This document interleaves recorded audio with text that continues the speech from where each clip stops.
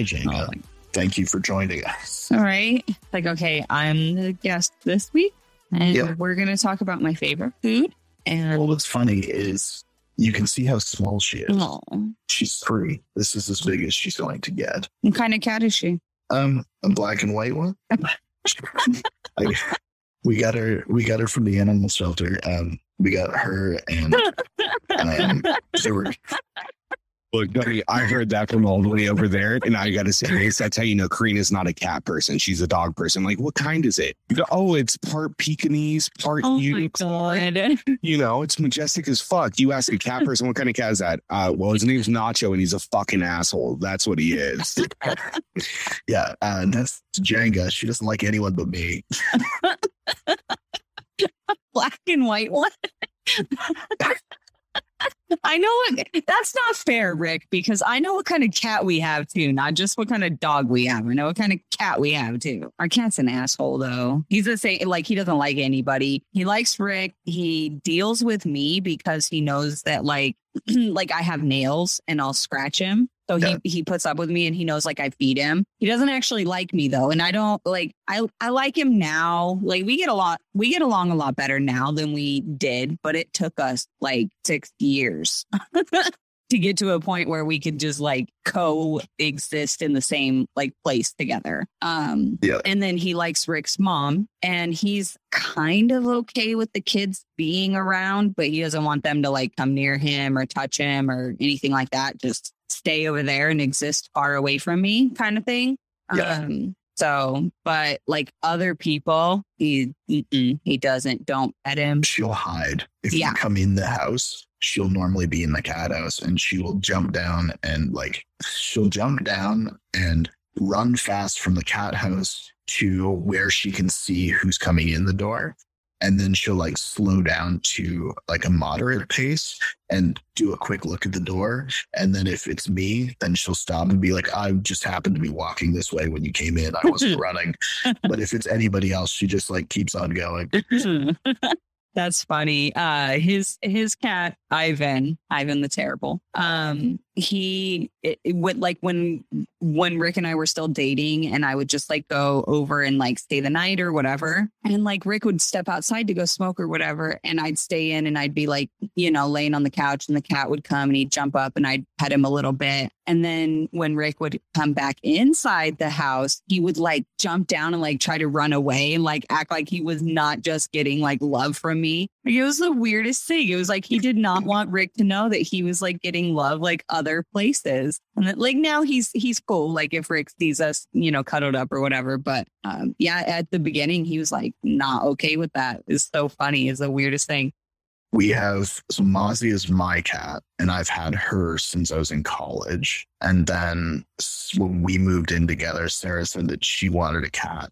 And we went to the Shade, which is our animal shelter. And at that time, it was $150 to adopt a cat or $200 to adopt 2. And Django was the one that we saw online, and Django was the one that we went for. And Moose was in the same cage as her. And when we took her out to just kind of like get a vibe for her, Moose was meowing. And I asked if I could hold him. And they said, you can, but he hasn't liked anybody and he's super skittish. And they put him in my arms and he just chilled. And they both kind of looked at each other. They're like, he has not done that to anyone, including our staff, since he got here. And I was like, well, I guess we're getting to... Tony Lance, the cat whisperer.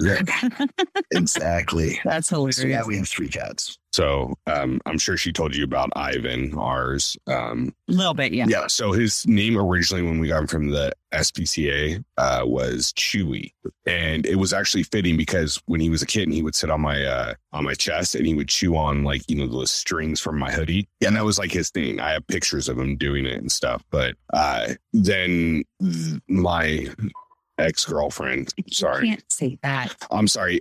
My ex-girlfriend at the time found out that he was a Russian blue because he's a solid like gray color, almost a silver. And then he's got alternating light and dark gray circles going down his tail like rings. Yeah. And that's like a signal that it's a purebred Russian blue. So somehow we got a purebred cat at the fucking pound. I don't know how that happened. So once I found out he was Russian, I was like, oh, no. His name can't be Chewy. It's Ivan the Terrible. You know what I mean? And she was like, why not Peter the Great? I was like, because it's a fucking cat. Nothing about him will ever be great. What kind of question is that?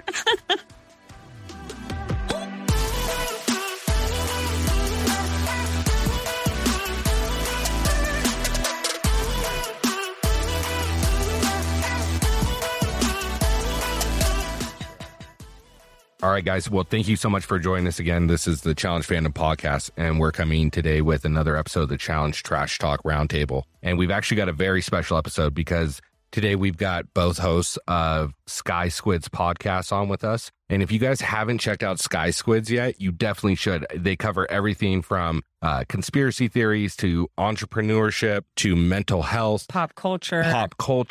I mean, So much. and I know that you guys can talk a lot more about that because I know I'm selling you guys a little bit short. So I'll let you guys go ahead and tell us a little bit about Sky Squidz for a minute. I guess I know he wanted me to chime in. I was waiting for me to chime in. No. So, I mean, basically, we talk a lot of different conspiracies.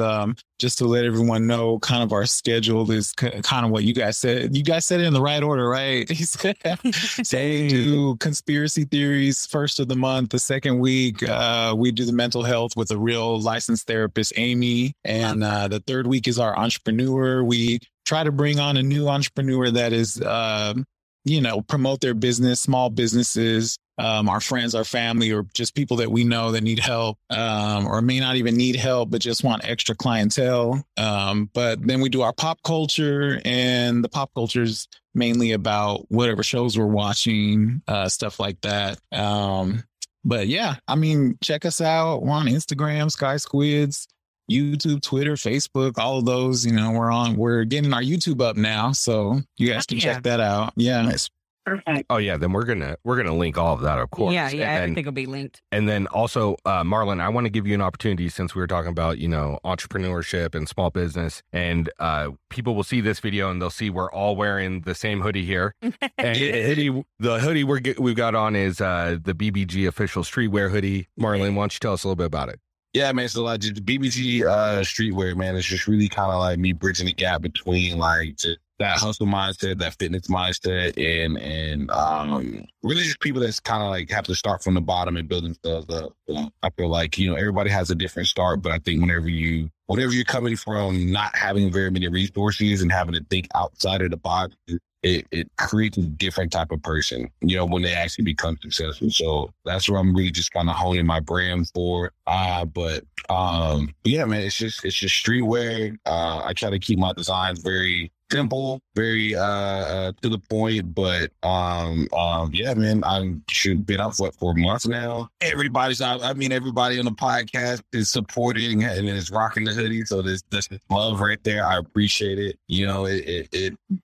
Starting your own business, having anybody support, in the beginning, just speaks volume to you guys believing in what I do. So I appreciate the support. It doesn't go unnoticed. And yeah, man, official bbg.com. Y'all go get y'all some gear. And I got some new stuff coming for the summer, so y'all be looking for it. Yeah, and we're going to link all that too. And I was going to say, I saw some of those new designs. You kind of let a little preview out on IG, and they're looking really clean. So make sure you guys go check that out. And it's kind of like, what we were talking about earlier on your live, you came on and gave a podcast with literally like 50 listeners a chance and, sat down and had a conversation, then came on again and did a roundtable with us. And, you're a big part of, I think, our success on our end too. So we want to thank you and, send the love back as much as we can. Well, and it's dope. I love the hoodies are comfortable. They're soft. Like the designs are dope. Like I love it though. All the support shit aside, I'd probably still buy one. Right?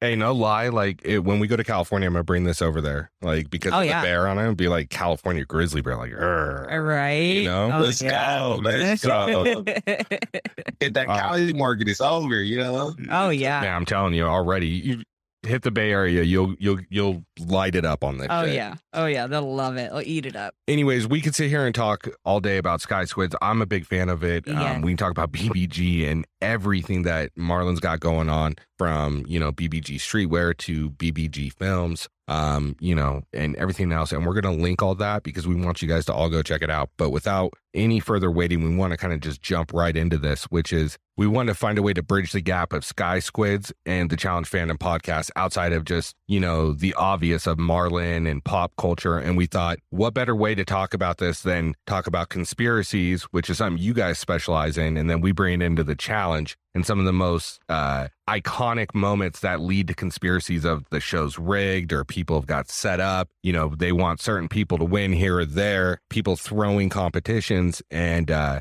so we put together a whole list on this, and we're just going to kind of bullshit about it, what our thoughts are. And, at the end of the day, do we think the show's rigged? Dun, dun, dun, dun. Right. We've got Marlon, a former cast member, that with the inside scoop, you don't know what he's going to drop. It could just be knowledge the whole time. I mean, it could be, bro. Like, this is what I was saying.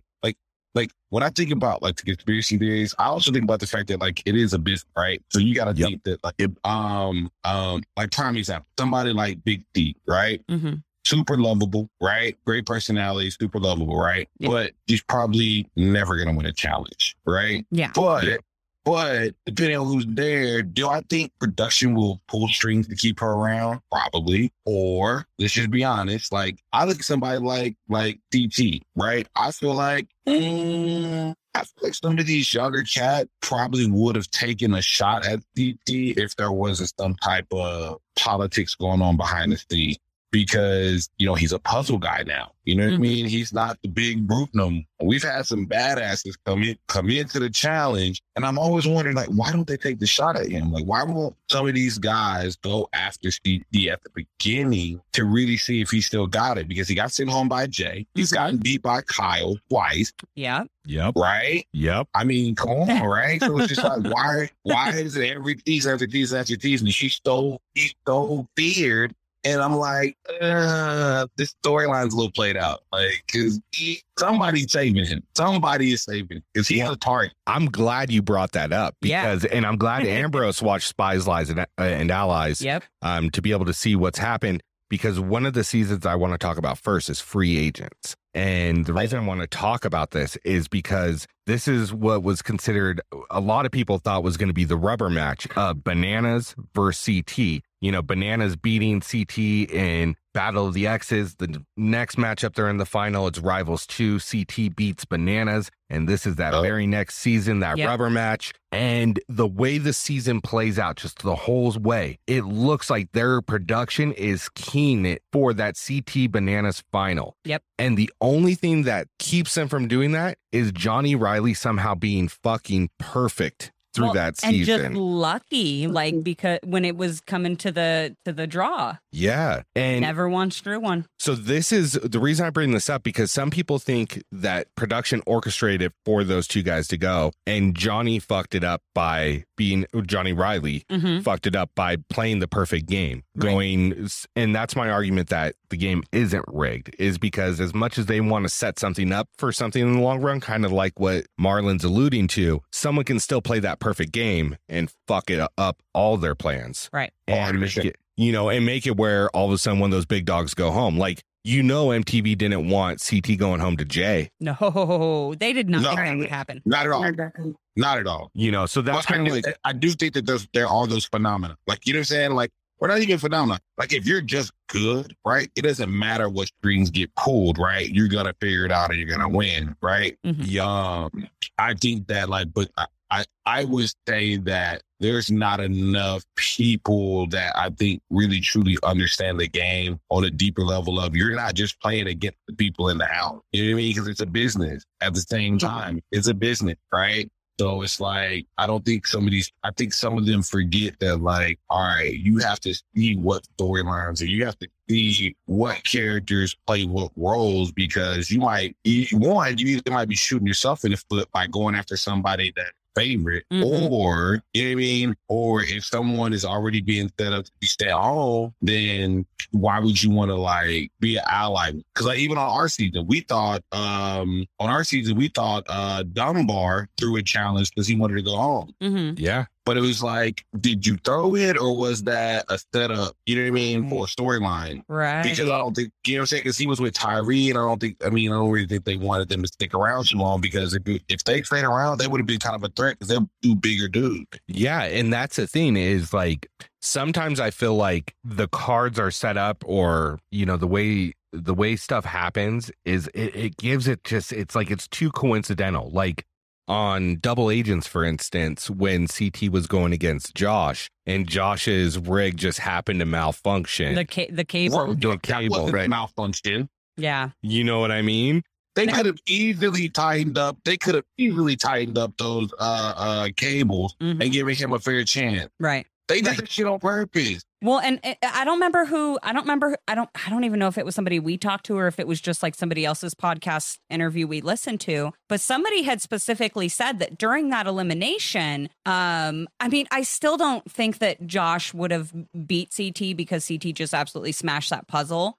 But apparently as soon as CT jumped down is when Josh's cables went really loose. And apparently Josh was like screaming for production to stop the elimination because something was wrong with his, and he was ignored. They just ignored him. Nobody stopped the elimination. And so that's what I heard, which is like really weird to me, that, you know, you wouldn't stop the game if one of the players is like literally screaming for you to stop the game. Something's wrong. Stop the game. Exactly. Right. And that's my thing, is like, none of these are actually any of the real big conspiracies that I want to dive into, but I wanted to bring these up first because I think it shows a level of inconsistency along the show, right? And they're really trying to push for this fifth sport, you know? But the difference between all those major sports, the four major sports and the challenges, regulation and rules, right?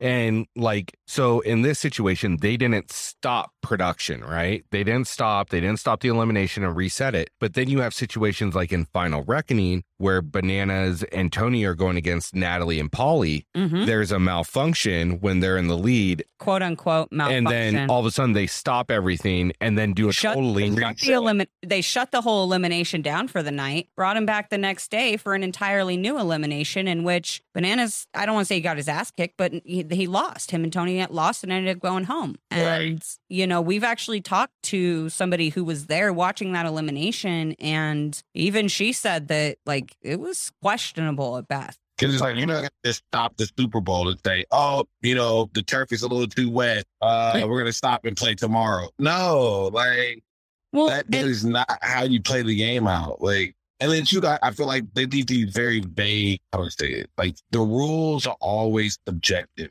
too, right? I feel like the rules are already very subjective. And I think my big thing is like, they apply the rules very biasedly, I feel like, in a lot of situations. And that like I remember one season, like, I think Johnny Bananas like flat out cheated. I think it was War of the World. Was it 1 or 2? I can't remember, but they had to go into the sun. You remember where they had to go into the go, and then they had to like look at the colors, and then they had to come out, whatever, right? Yep. So, and listen, I think though, it is smart. I'm all for, if you ain't cheating, you ain't trying, right? That's a sports mentality right there. Yeah, I think look, I'm all board. I think Darrell said it was that he said something like, us as challengers, we like to just do now and ask later. You know, ask for forgiveness later. It's easier to ask for forgiveness than it is permission. Right? That's what it was. That's what he said. Yeah. I'm sorry. Well, he flat out cheated. He didn't even do the challenge, right? But then I look at like the ones in it was a different season, or maybe it's a different season. So I think they were on that big rig, and they had to grab flag. They were like taking them over flags, right? And they're like, the rules are very subjective, right? So they're like, whoever has the most flag gonna win. So then they wanted to get the tribunal. So I think everybody gathered up and said, all right, we're going to make sure that these two people win, but then they get called out for cheating at DQ. Yep. But Johnny Bananas gets held as challenge legend because he's outsmarted the game. It's like, how is he not cheating, but this person is? But they did the same thing, right? So I feel like a lot of the nuances when you watch the challenge for an extended period of time, I think it's like the simple nuances that kind of get missed for some people that I feel like play the biggest role, I guess, from like production or from behind the scenes. Because a simple DQ here or a simple nudge there can really change the face of the game, because then it changes the whole narrative. Yeah, absolutely. And it goes back to what you were saying earlier too, and it's a business, right? And they don't want one of their faces to go home quick. Like, that's bad for business. Yeah. Right. Playing. Yeah. All right. So I kind of want to open up the floor for people to kind of just talk about, some of their favorite conspiracies, if you have any. Yeah. Let's just start tossing them out. Yeah. So Steph, did you want to go ahead and throw one out that you like talking about, or the one that you think's really kind of has a good? Yeah. Go ahead. We're talking about challenge conspiracies, right? Like we were talking about like aliens. Not yet. Not yet. Right.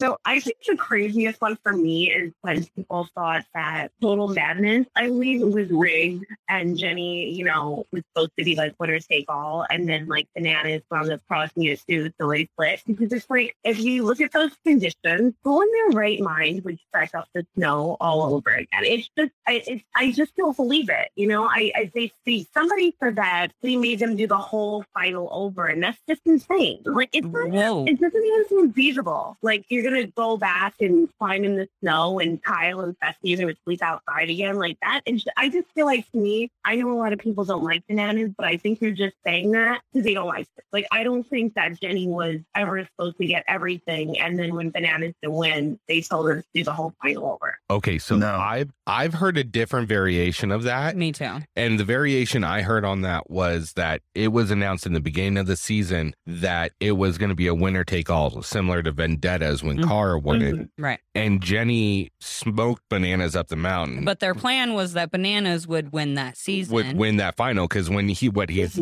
in 9 final appearances, he's won 7, so he's got like a crazy winning percentage. Yeah. And so they assumed that when he got there that he'd win. And that's why they kind of supposedly changed the rules in the Rogan elimination earlier to get him through, where there was no physical contact allowed. Right. Because they were saying, Rogan, I think that's why they didn't bring Rogan back, because Rogan was like, production came over to me and they're like, if you touch Johnny Bananas, we're gonna disqualify you. And he's like, what are you talking about? It's literally a physical competition. Wow, I didn't even hear that. Yeah, I think Rogan just said it on he was on a podcast, or he was doing an interview with somebody, and he was like, yeah, production literally came over to me and told me, don't touch Johnny Bananas or they're going to disqualify. Yeah. Yeah. And they gave him the line about, because of where they were so far away from like any sort of medical, that if Rogan did any serious damage, then it could be like dire, which I mean, like you're a competition-based series shooting a final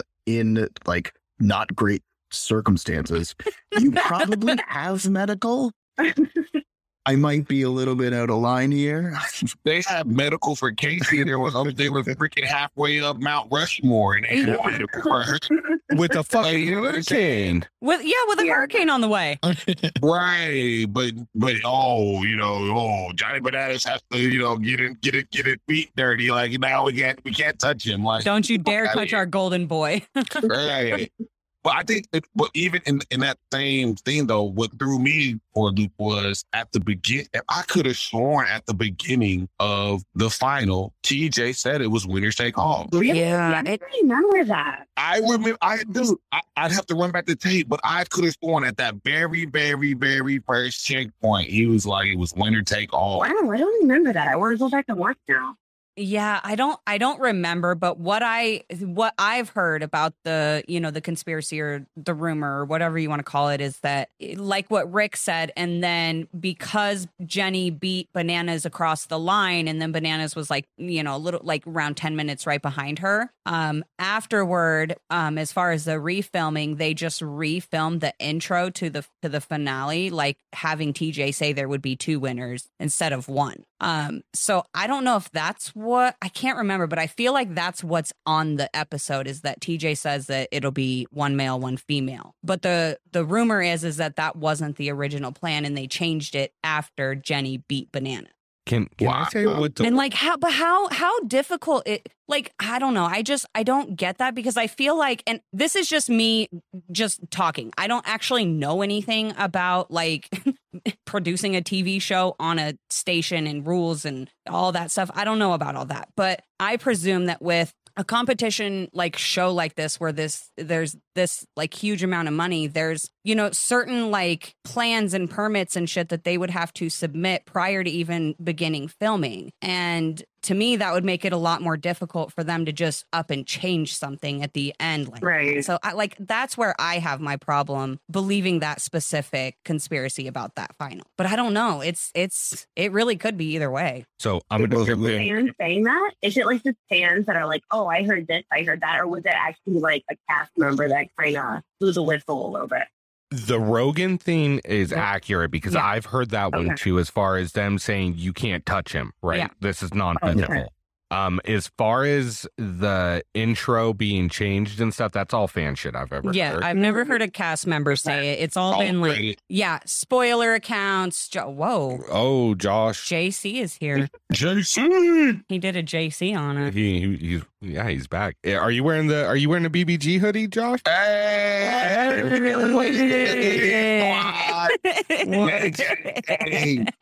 Bro. In different area codes. BBG everywhere, man. International. Right? International, that's right. Tony's in Canada. Yeah, you got it up in Canada. See, look, we crossing borders, baby. Let's go.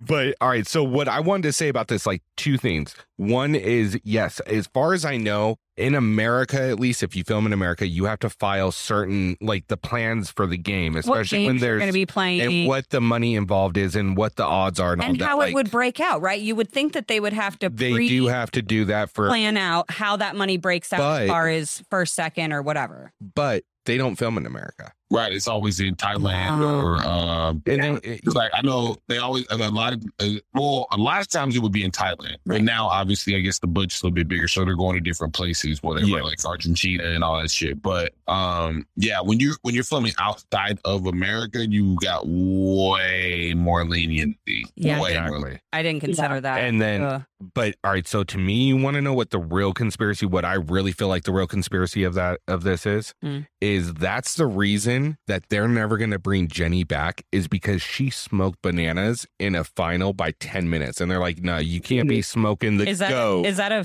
conspiracy, or like, because I just feel like that's just truth. I mean, I just feel like that's just fact. It's fact. If you're too much of a threat, I would say this right now. If you're too much of a threat and you're not willing to play by their game, they're not going to bring you back. Well, and Jenny was never going to be as polarizing as Bananas. You know what I mean? So like, and that's why I like Casey, even Casey. So I remember after Casey won from Big Brother, right? She was like, I don't think they're ever gonna bring me back. Why? Because there's hardly any females that can really beat her. But at the same time, she's not really great for television. Right. Exactly. So that why really keep bringing you back to let you win this money season after season, but you're not giving us rating. Exactly. Plus, they'd break their streak of having a female win and then putting them on the next season as an alternate. Yeah, they did Amber B. Yeah. It's just ridiculous. All right, real quick though, Marlon, I want your opinion on this one. If Jenny West and Jordan were in a final, who's winning that? Why you gotta do him like that?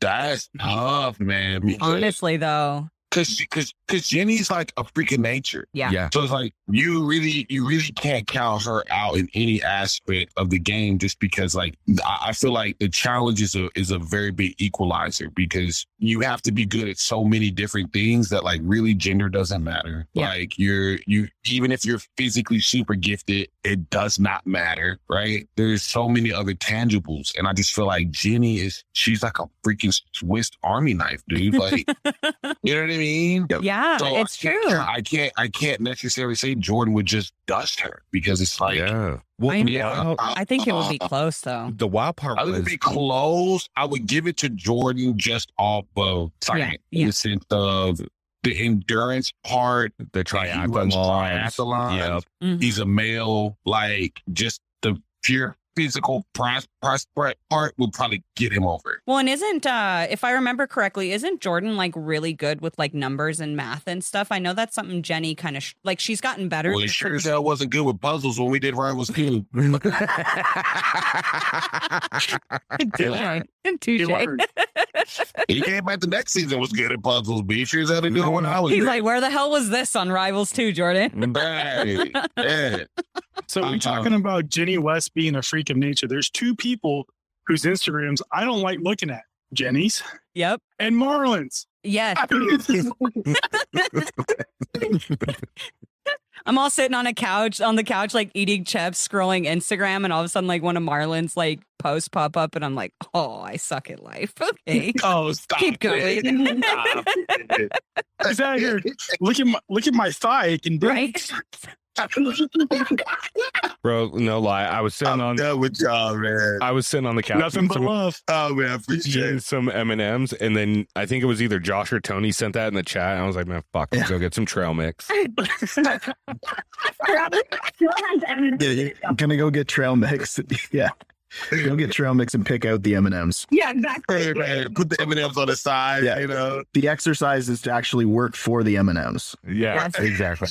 Well, just be glad you don't work out with Marlon, because that's a whole nother experience. It's like, hats off to you. I'm gonna go refill your water now, Marlon. Okay. Oh, did I miss my set? Speaking about the puzzles, I know I only watched the Spies, Lies, and Allies, but that puzzle at the end for Nelson's team, I solved that puzzle right when he walked up to it. Oh, you mean the really long square? Can we do a really long square? Yeah, I was just like, how do you not see it? It's 3 squares that you can form. And then CT came up and I was like, is he going to get this? And like right away, bam, he got it. Yeah. Can't we just make a really long square? Can we talk about it? Is CT really good at puzzles, or is it just that he's been doing it so long? Or is everybody else just that bad? So did they edit it to make him look like he solved it like that? So in that one, Tori was talking about it. It was either with you guys or it was on. It was when she talked to us. Right. Yeah. Because she said it was a lot longer, but it was not a lot longer, but there was definitely a lot edited out to make it look like they basically walked up, did it, and kept on going. That's exactly what I thought happened. Well, she said it wasn't long, but it took him a couple minutes, like 2-3 minutes, walking up. Yeah, because Tori was like, dude, you've already done this puzzle. And he's like, oh shit, right, I have. Yeah. Yeah, and that's what I was going to say is Karina pulled up her fucking archive of seasons, and she's like, look at this. And it's like season 8, episode 4, CT does the same fucking puzzle. Exact same puzzle. Now, is this the archive of seasons or the archive of CT? Because I'm pretty sure she has both. I do have both. This was the seasons. I actually got a look, guys. I got another hard drive today because my second one is now full. So, but these are now just podcast episodes. I have all the seasons done. I'm done. I have 1 through 37, so I'm good for now. Yo, all right. Hey, this is totally off subject, but this is wild. A guy I used to work with was like, you're into the challenge, right? I was like, yeah, we do a podcast. He's like, do you have access to the old seasons? I was like, yeah, why? He's like, I was on one of them. I was like, bro, get the fuck out of here. No, you got what? And he was like, yeah, I was on like season 3. They were in Bishop and they had to do like this bed race. and it's like old school, like Mark Long, and like no way, yeah, and he's there, man. We pulled it up as sure as shit, yeah. It was so cool. You're right there. Yeah, it was kind of cool. We played it during the meeting. He wasn't a challenger or anything. He was they were like hosting the they were like the intro to the daily. You remember like how they used to do on Road Rules where they'd have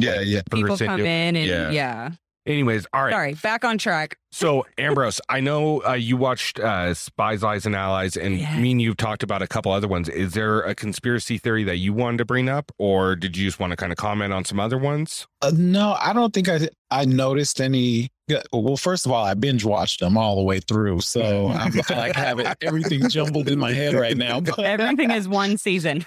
But I saw I kind of see how the strategy was and how everybody was moving right in the beginning, and these people coming in from like Survivor and all these other different shows. I thought it was interesting that Emmy chose CT because I didn't see that as a matchup, but she kind of went over there and was like, unsure of herself too. And then to see them all go to the end together, well, in a way together, right? And then he gives them some money. I was like, okay, that's a little weird to me. I mean, I felt like, he was pulling his team along, but there was some moments in there where I was confused with what CT was thinking because he was saying two different things because I could have swore, correct me if I'm wrong, but I heard him say, we got to watch out for the people that were on Survivor because that's like a whole nother level of politics for them. Yeah. And then he was on a team with her. And I'm like, okay, that's kind of weird. I think that like when they were, in the beginning when everybody was just paired up. And so you had like your Big Brother Alliance and all their pairs. And then you had your Survivor Alliance and all their pairs and whatever. I think that's where a lot of people were really scared of Survivor because there was plenty of them to actually make a difference if they decided that they wanted to. Where they messed up is that the American Survivor players did not want to team up with the European. International Survivor players, so they split themselves that way. So that screwed them. Well, but I think screwed that big time. Yeah, it really because they would have ran the season exactly. Well, and that's what I was going to say. The whole season. If they would have just taken the internationals, all went together, not even just all the rookies, but even just all the international players like banded together, they could have made some shit happen. That's what I'm saying. That's like its own conspiracy theory if you think about because we've talked to plenty of the rookies that were on there. We've talked to Emmy, to Manuel, to Priscilla. Why did they all gain? I just don't understand why. Like that would have been the perfect season for just rookies alone to be like, nah. Bro, we asked every single one of them. A little bit different. We not voting for any of our own people. And we gonna make these vets sweat it out. Yo, no lie. We asked all of them, and every single one of them had the same answer. You know what it was? That they didn't realize that there was more rookies than vets. I disagree with that. That's a lie. That was Huey. Priscilla. That was Huey and Priscilla's answer. That sounds so crazy though. Like you can't count. That's 2 out of 4. So that was Huey and Priscilla's answer. Emmy and Emmanuel's answer, I actually respect a little more. They both straight said that walking into the challenge, they already knew that they wanted to work with vets. They did not want to try to even work with the rookies because they watched the show. Like Emmy and Emmanuel both did their homework before they went on the show. And so they saw that, on a typical season, rookies are automatically targeted. And so Emmy and Emmanuel both said that they went into the house with a plan to not be friends with each other in the house and to just branch off and like suction onto the vets and learn as much as they could, which I actually respect the strategy. But it just would have been really, really cool to see all the rookies just like come together or all the international players come together. It would have been awesome. That would have been awesome. Yeah. I do not like the whole let's get the rookies out thing, which just played out to me because it was like, we got people like Jay who like comes in and just like does the impossible. But like, what if everybody would have gained up and sent him home? You know what I mean? You got people like Jenny. You know what I mean? Like all these people that come in as rookies that really have the ability to like really flip the game on its head and give people that wow factor. But it's just like, nope, let's let all the vets just sit on their ass the whole time, walk their way to the fucking final. And then, oh, wow, surprise, surprise, CT won again. And and that's the thing too, is there was plenty of rookies on this season that could have given a lot of those guys a run for their money, like Kels, like fucking Corey Lay. Like Corey Lay could have probably beat anybody in there in a one-on-one physical, in my opinion. Right. Yeah. Right. He could have, Corey Lay and Kels, I guarantee you, anything physical in the elimination round, boys would have came out with stripes. Kels would have won. Yeah. Yeah. And that's my thing is like, but that's a whole other Yeah, I actually have. Oh, I'm sorry. I was going to jump off. No, I was going to say I actually have one from Spies, Lies, and Allies. Let's go. I have never heard before. So today I actually put some stuff. I put a thing up on our IG story that was like, "Hey, we're talking conspiracy theories tonight. Whatever. Send me your favorite ones." And this one was actually submitted a few times, and I've never heard this one before. But it was from Spies, Lies, and Allies, and it was a really epic elimination. So I want to know what everybody thinks. But the rumor is that the Tori Amanda elimination was number one, set up specifically for Tori to win because Amanda went to production prior to the elimination and said that she had some kind of problem that she had to go home for. And so that's why, who was it? It was Emmanuel. And who did he go against that did the puzzle thing? And then they switched it, right? Devin, right. And then they switched the whole elimination to give Tori and Amanda a physical elimination. And the rumor is that that was done because they knew that Tori would easily beat Amanda in a physical. But if they left it to the puzzle, it would make it obvious that Amanda was throwing it because she needed to go home. So to fill in some of the blanks on this, I've actually heard this because she talked about it on Banana's podcast when she was Amanda did? Oh, yeah. I didn't listen to that. So she talked about how she was having issues with her kid's father and with the lawyer, and that she needed to be back, otherwise she would lose custody of her child. Yeah. And so she kind of went to production and said, hey, like, we got to figure it out because they went so over with quarantine and people testing positive. Mm-hmm. So yes, I actually feel like that is a true. But my question, I guess I'm not even questioning whether she had something going on. My question is, was it previously the same elimination that Emmanuel and Devin did, and then they switched it to a physical one to, favor Tori, or was it just always going to be that anyway? That's where I'm like.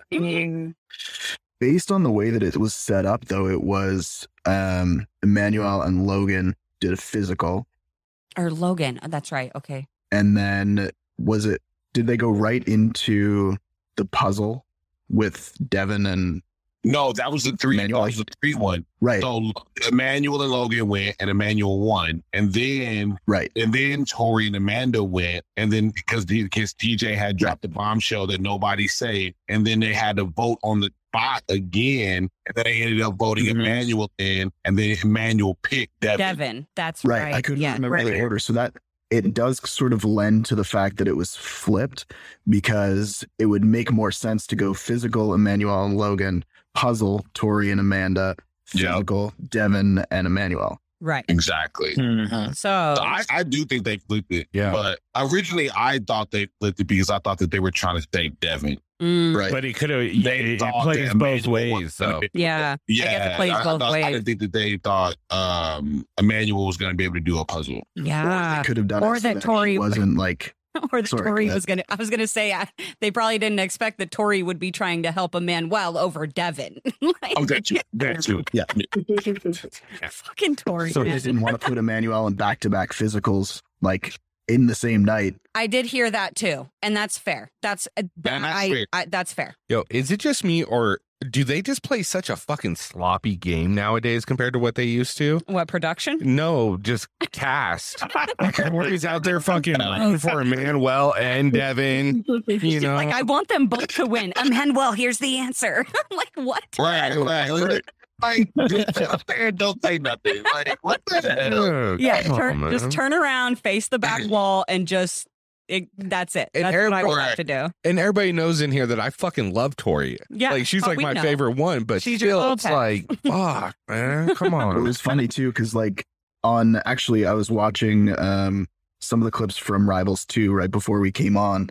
Mm-hmm. And at one point, John A was like, they're 1-1.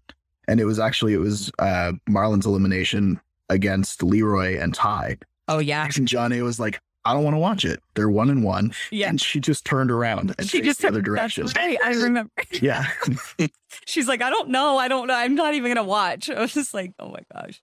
Yo, who was it? I think Actually, it was intense. Yeah, that was an intense elimination. Yo, I think it was me and Marvin debated the shit out of some guy because they were like, oh, Jordan, blah, blah, blah. And I was like, no, don't get me wrong. Jordan did good. But if you really watch that, in that last one, that was Marlon holding fucking Ty and Leroy into the ground. Bro, he literally was like inches away from the bell. Yeah. He almost I literally twice thought we were going to lose. I was like, dude, we lost. I literally, like, for a second there, I thought we lost. And like, when I was able to grab him, I was like, there's no fucking way. Yeah. I was like, there's no fucking way we're still in this. Like, oh my, yeah. No, it was awesome. To this day, that's shocking. It was awesome. Well, Tony, I'm glad you brought up Rivals 2 because I'm going to go back. I'm going to go back a little bit more. I'm going to go to Rivals 1. And the one I'm going to talk about is that Adam threw the fucking elimination against Tyler and Bananas to have Jiggy Can go to the final. Absolutely. Yeah. 100%. Great idea, definitely. 100%. 100%. I don't care what Adam says. This is the conspiracy episode, not the fact episode. Right? Yeah. You can't tell me otherwise by watching that he didn't throw that. You just can't. Like, how do you? I just, man, no. That's one of those things where you just got to let it go and just be like, it's too in your face. Yeah, well, and like honestly, not that I want to say I wouldn't like blame him or anything, but it's like a lot of people will be like, all right, you threw it, you didn't want to see CT get money, and okay, cool, like whatever, man. But just own your shit, okay? We all know you threw it. You're not dumb. And based on the circumstance, cool, whatever, man. Yeah, like I had it coming. Kind of coming. I don't know what's faulting you for it, bro. Like, just let it. Yeah, you don't buy it. So here's my thing: is like, one, Adam was never a great competitor in the first place. Secondly, Tyler, who was a fairly good competitor, Tyler's a beast. 2-time champ, made the same fucking mistake Adam made. Ish. He just didn't make it multiple times. Yeah. He didn't keep making the mistake. You know what else I do wonder though, and I've always thought this, and I've actually never said this publicly, so exclusive here on the podcast. Okay. All right. Where's Barbara Walters? Hold on, I gotta buckle in. Are you guys paying for the whole seat because you only need the edge? It's not even Sunday yet.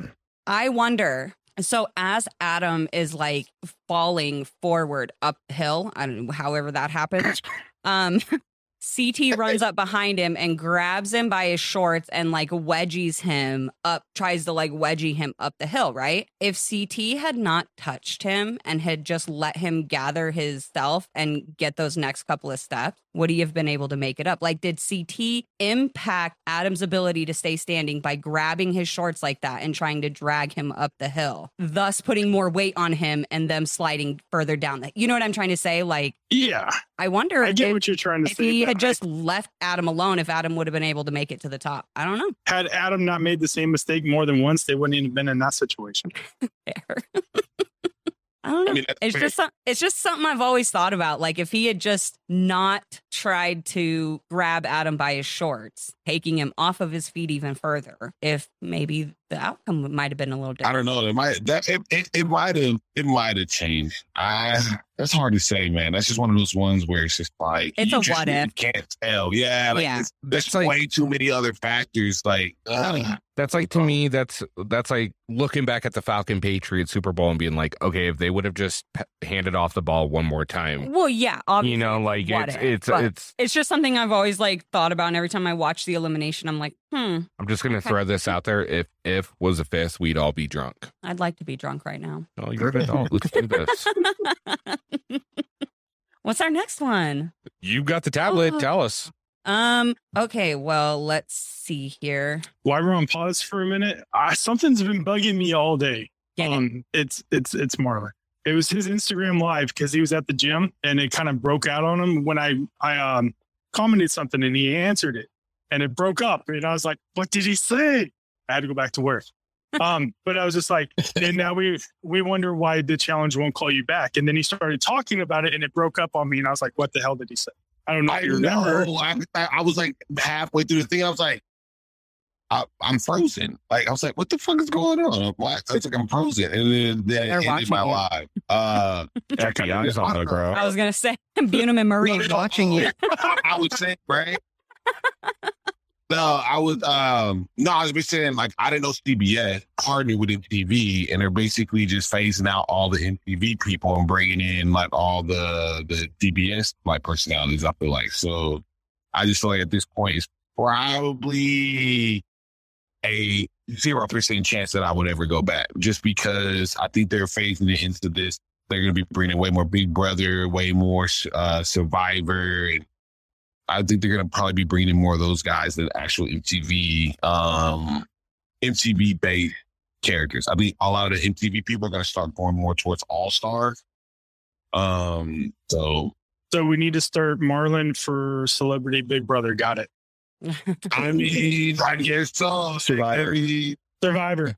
No, for real, Survivor. Put Marlon on Survivor for sure. Now, here's the setup for you, Karina.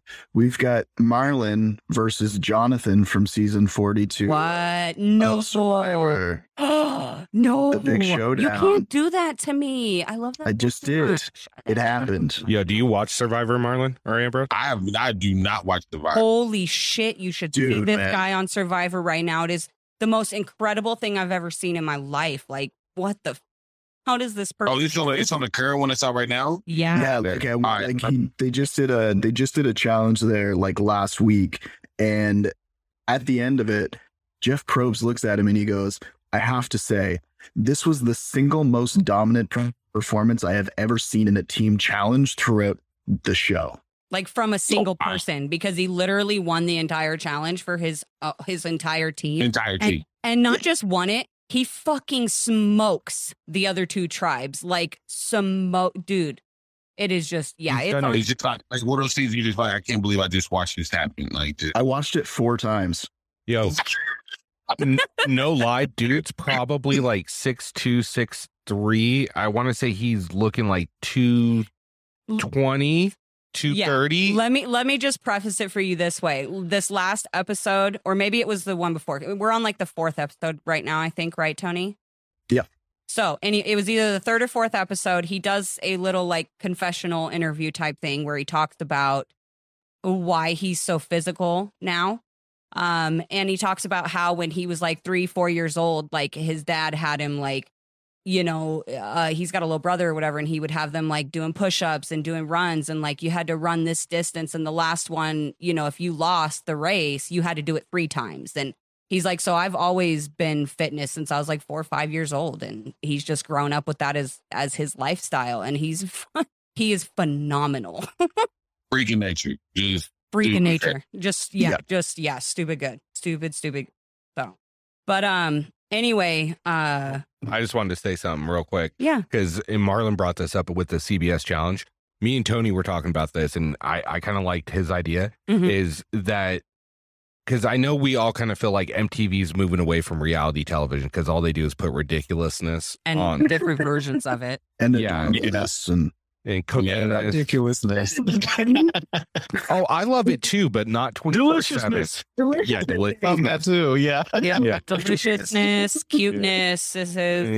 All that. But Tony was like, I think they're going to start using like CBS as the filler, almost like the AAA, and start calling people up from that to the MTV to go against, the CT, the Nelson, the Tori, the Corey. It'd be like a feeder show. Yeah. Really? A new feeder show into the main flagship. And it's based on like dick all, other than me thinking that it makes sense. But basically, like, people always bitch and complain about the fact that they have rookies that come in that they don't know. So having the CBS feeder show and like the UK, the Australia, the Argentina, it gives them the opportunity to have these people play a challenge on their own that you can watch if you want to, or you cannot. But then if they feed those people through like the MTV flagship show, right? Yeah, then they like quote unquote qualify, but also it gives the people who are watching an opportunity to see them in that like framework. Yeah. That element. Yeah, exactly. I think the CBS one's like the warm up, basically. Right. Like trying to transition them from Survivor, Amazing Race, Big Brother into the challenge world. Right. Kind of like how Real World and Road Rules did that was for the starting point, and then you got to do the challenge from there. It warmed you up, it got you acclimated, and it's like, all right, now go deal with the big dog. What's the point with? Well, then I guess. Then how does that play in with All Stars? I think All Stars is done after 4. I think they're going to film a 4, and that's the rumors I've heard from spoiler accounts and stuff is that they're going to film All Stars 4, and that's going to be the end of it. To me, like, how are you going to top what they did in the cast that they just did in for 3? All Stars 3? How do you top that? Yeah, I don't think you can. Yeah, good luck. Yeah. Well, and they're going to run out. They're going to run out of people unless they want to do the exact same thing with All Stars that they're doing with the flagship, which is just bringing the same people back over and over and over again. Because the thing with the OGs and the older players is that they're older now. Like, they don't want to come spend 4 or 5 weeks. They could cycle through, but they could still cycle through. So I think that they could bring I think they could. certain type people, but they could like offset it. You know what I'm saying? To where it's like, all right, maybe bring, I don't know, bring Daryl back like for 2 and let him sit off 2. Then bring him back for 2. Or Derek K, like bring him back for 1, let him sit off 1, bring him back for 1. And then like, you know what I mean? And almost kind of like do a litmus test, kind of like a filtering of like, what personality stick, which don't. And then you just kind of like teeter-totter between it. But you never ever just have a solidified like, okay, we know these 10 are always going to be on there. It's like, nah, you know what I mean? We scrapped all 10 of them and brought in 10 new, Well, and I think that the fans also had a really big misunderstanding over what this was going to be. I think that they thought that they were going to, flip on their TVs and it was going to be like the Corals, the Rachel Robinson, but like Coral wants nothing to do with the show or the TV world or anything like that. Rachel's got her own thing going on, so she doesn't do that. But here, sorry, go ahead. I was going to say, just before we get really off subject, I just want us to all realize that we're still bitching about the same thing with Bunam and Murray and MTV. Which is the fucking casting.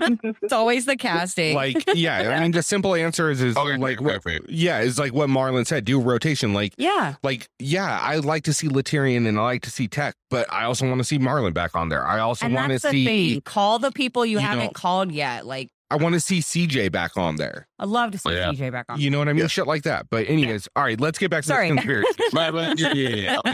I'll tie it back in for you easily.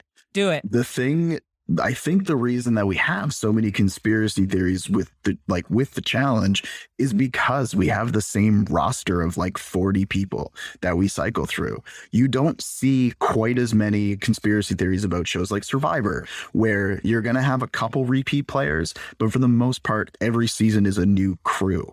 So then there's not necessarily the favoritism that you're going to get from production every time you come out versus the challenge where if you see the same faces, it doesn't matter like whether you're planning to or not. There's an unintentional bias. Exactly. Exactly. And that's the thing. Like, it's hard to have favorites when the same people aren't coming back year after year after year. Like, you're going to grow certain feelings for certain people. We as fans that's why Big Brother does so good. Exactly. Every time the show comes out, you're getting a brand new experience, brand new faces, brand new stories. So it's just like, it makes you want to watch it every time because you know you're getting something new. And see, I think that was like one of the things that has always really set the challenge apart from other reality competition shows is that, especially on the fan side of it, is that we always know we can count on coming to this show and seeing our favorites over and over again, right? But I think that production took it to like has just continued to escalate the level of where that should be, like where that cutoff should be. And they've just continued to escalate it. And now it's just like to a point where it's just out of control, right? Where it's like if they just dialed that back down and it's like, give us some fresh faces, give us a couple of vets that we recognize, and then let them take a few seasons off. And then, you know what I mean? And like Marlon said, rotate in and out kind of a thing. And I think that would be like such a better setup for not only as the fans, but I don't want to get in too deep, but even just as the castmates, because that shit has got to be exhausting. I'm not even going to say gotta be, just from talking to as many challengers as we have. That shit is exhausting mentally, physically, emotionally. Like, give them some time off in between. I couldn't imagine doing like 6 seasons in a row. Yeah, like Kyle's on what, like 7 seasons consecutively? Yeah, he hasn't taken a break. He's gonna end up breaking Kara's record, which is ironic. He already break it. No, I think this next season will be. But you know what? Marlon's gonna love this one. He is. Marlon's gonna love this one. All right, so this is actually I don't know if I'm jumping ahead or whatever, but this is one of the big conspiracy I believe theories. it though. This is one of the big conspiracy theories. Rick and I differ on this. Karina's gonna kill me for that, Marlon. I just want to know. He's gonna get cut in bed tonight. All right, so the conspiracy theory is that on season 29, Invasion of the Champions, Nelson actually beat CT in that final and did not lose by 2 minutes and 22 seconds. Go. I don't know. So the reason they say that is because they made such a big deal of the edit that Nelson had with Camilla. But what they didn't show is how good Amanda and Nelson did on their portion. I'm sorry, who? Sorry, Nelson and Ashley did on their portion. Sorry about that, guys. But they couldn't let a rookie beat their poster boy, their GOAT. You know what I mean? They couldn't have that on his comeback season. Comeback season after losing DM. Yeah. On the anniversary of DM's death. DM's death. It was the anniversary. It was like the day after DM's death that they ran and they started the final. And not only that, but immediately following that, they had the CT's wedding special set up where they fucking made shit tons of money off of CT's wedding. Not only that, where was the final ran? CT's lucky spot, Thailand. I 100% believe they rigged it for him. 100%. Oh, so here's my. I'm gonna give you this. No, you can just look at Nelson's run on the challenge. Right, Nelson is arguably one of the best people to ever play the challenge without a win. Right, like think about it. If Nelson has just one final win, he's gonna be on Mount Rushmore. Yes. Right. With that elimination 100%. Record, yes. With that elimination record, then look at how he performed in this past one. Like, dude in the final was beasting, right? Tried. Yeah. Right? So, and then you put in perspective the fact that he took an L for Corey. Yep. Right? Come on. That's some shit, I dude. think production gave him the tap for that. And then look at the fact that DJ came up to him in this last final and basically gave him that acknowledgement of like, bro, you are that dude. Like, don't let the fact that you haven't won or didn't win. So that to me says that like Nelson has taken a lot of L's behind the scene. Yeah. When you look at how well he performs consistently, challenge after challenge after challenge, and just doesn't have a final win. So then you put that in perspective that time, I think that, I think either they told Nelson to like gas out or maybe he beat him and they changed it or I don't know. But I could definitely see them saying like, we're going to switch the edit up so that Nelson doesn't win. Real quick. I'm going to give a Stephen A hot take real quick. I know Josh is excited about this. Oh, God. Skip. So, how many seasons Nelson do now? Like 8 or 9? This is 8, 9. I want to say, I think it was 7, but he's 8. I want to say it's right there. Right? Yeah, so he's good. 8 what seasons and done 2 finals. Okay. Bet on his 9th season he wins it just like CT. Oh, that would be interesting.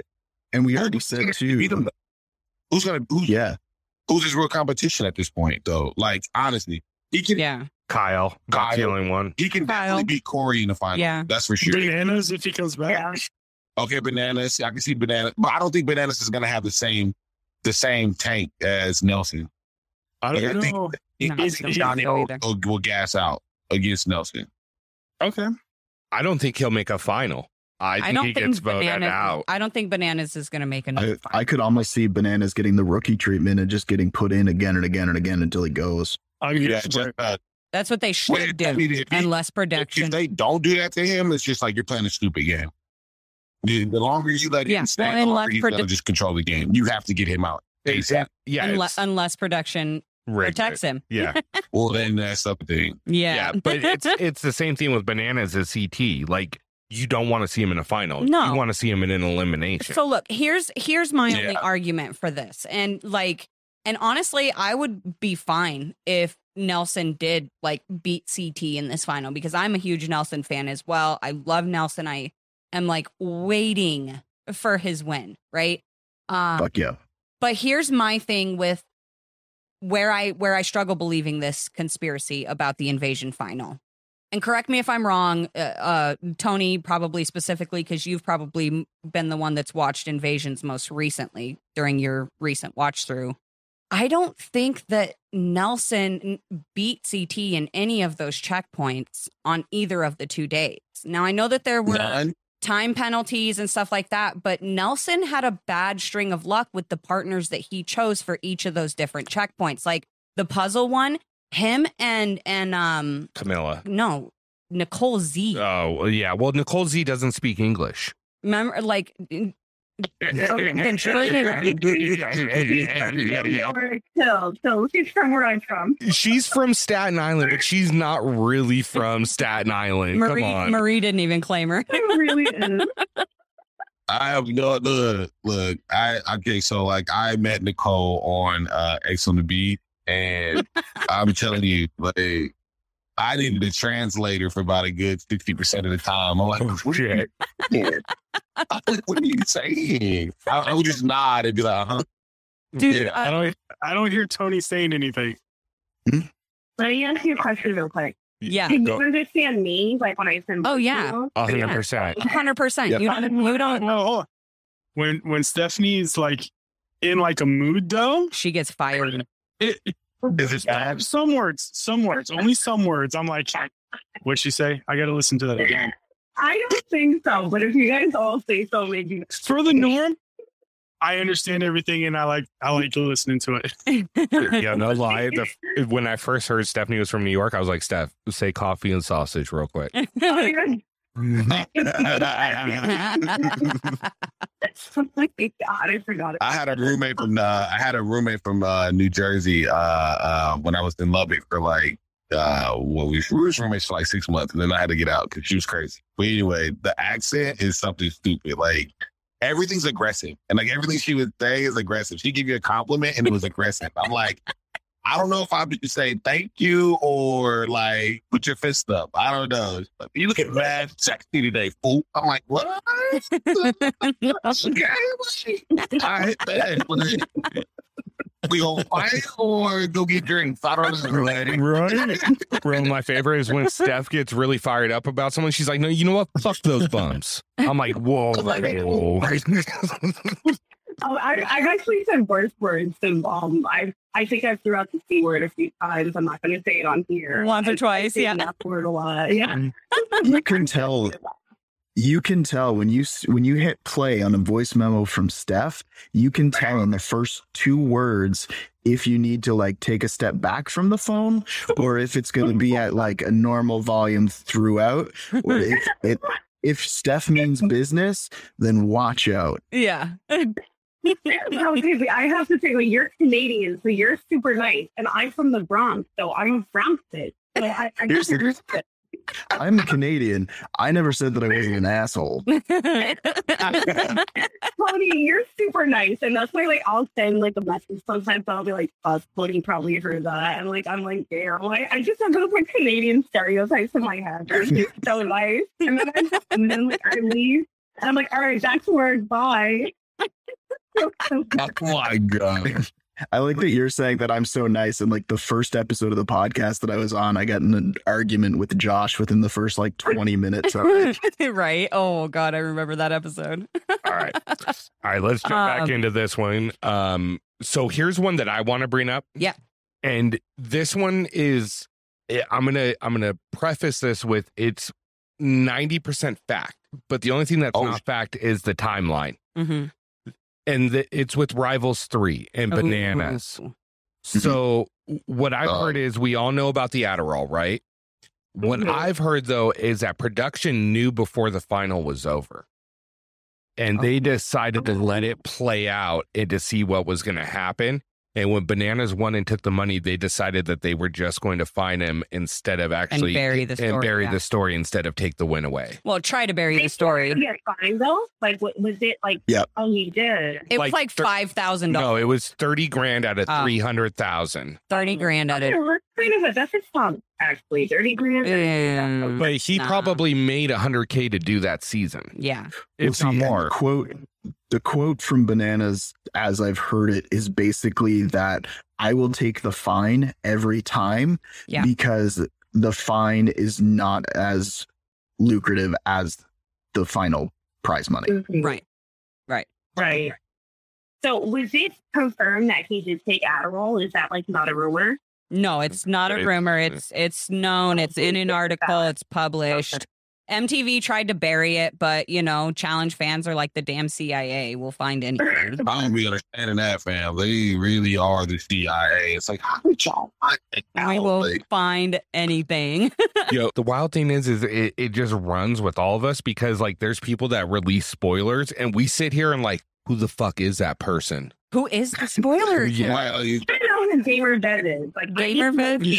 I need to know who Pink Rose is immediately, okay? Because she's never wrong on any of the cast, any of the things that happen. Well, that's who Gamer Vet takes their spoilers from is Pink Rose. Pink Rose, yeah. So that's who that's who I really want to know. I feel like I don't know, man. That's another conspiracy. I really have to like unfollow and then like refollow Gamer Vet. Like if I see a season coming up and I really, really want to watch it, I can't. I like Gamer Vet just it just spoils it every time. I'm like, nope, unfollow. I can't. I always end up knowing the spoilers. A lot of it comes because we run the groups, and so like people will literally go and just submit a post to our group and just be like CT1, and we're like, well, thanks, fuckers. Like.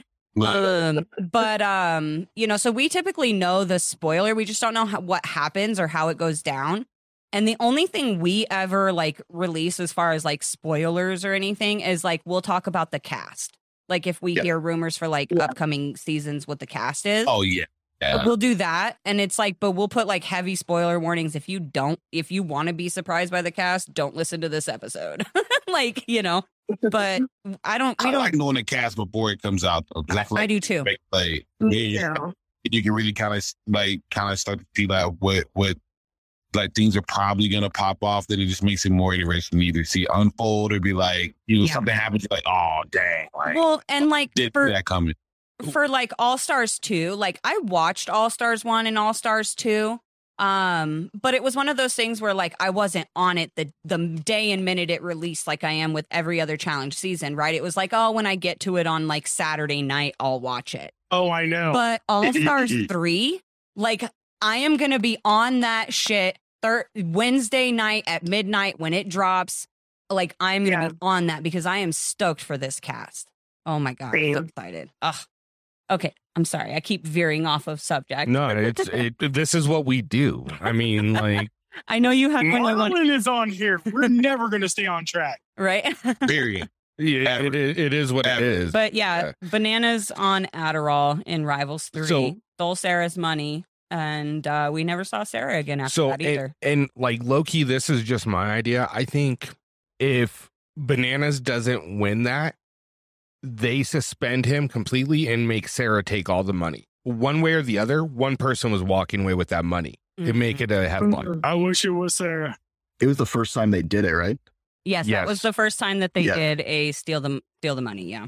Wild shit, man. So of course they wanted it to make a big impact. Right.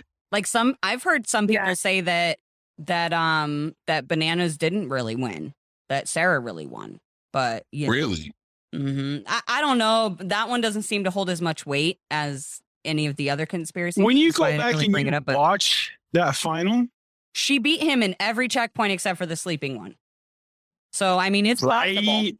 So when I go back and I sit there and I watch, I don't know if you guys have talked about the other one yet or not. Not yet. We're gonna do. So we're talking about this one.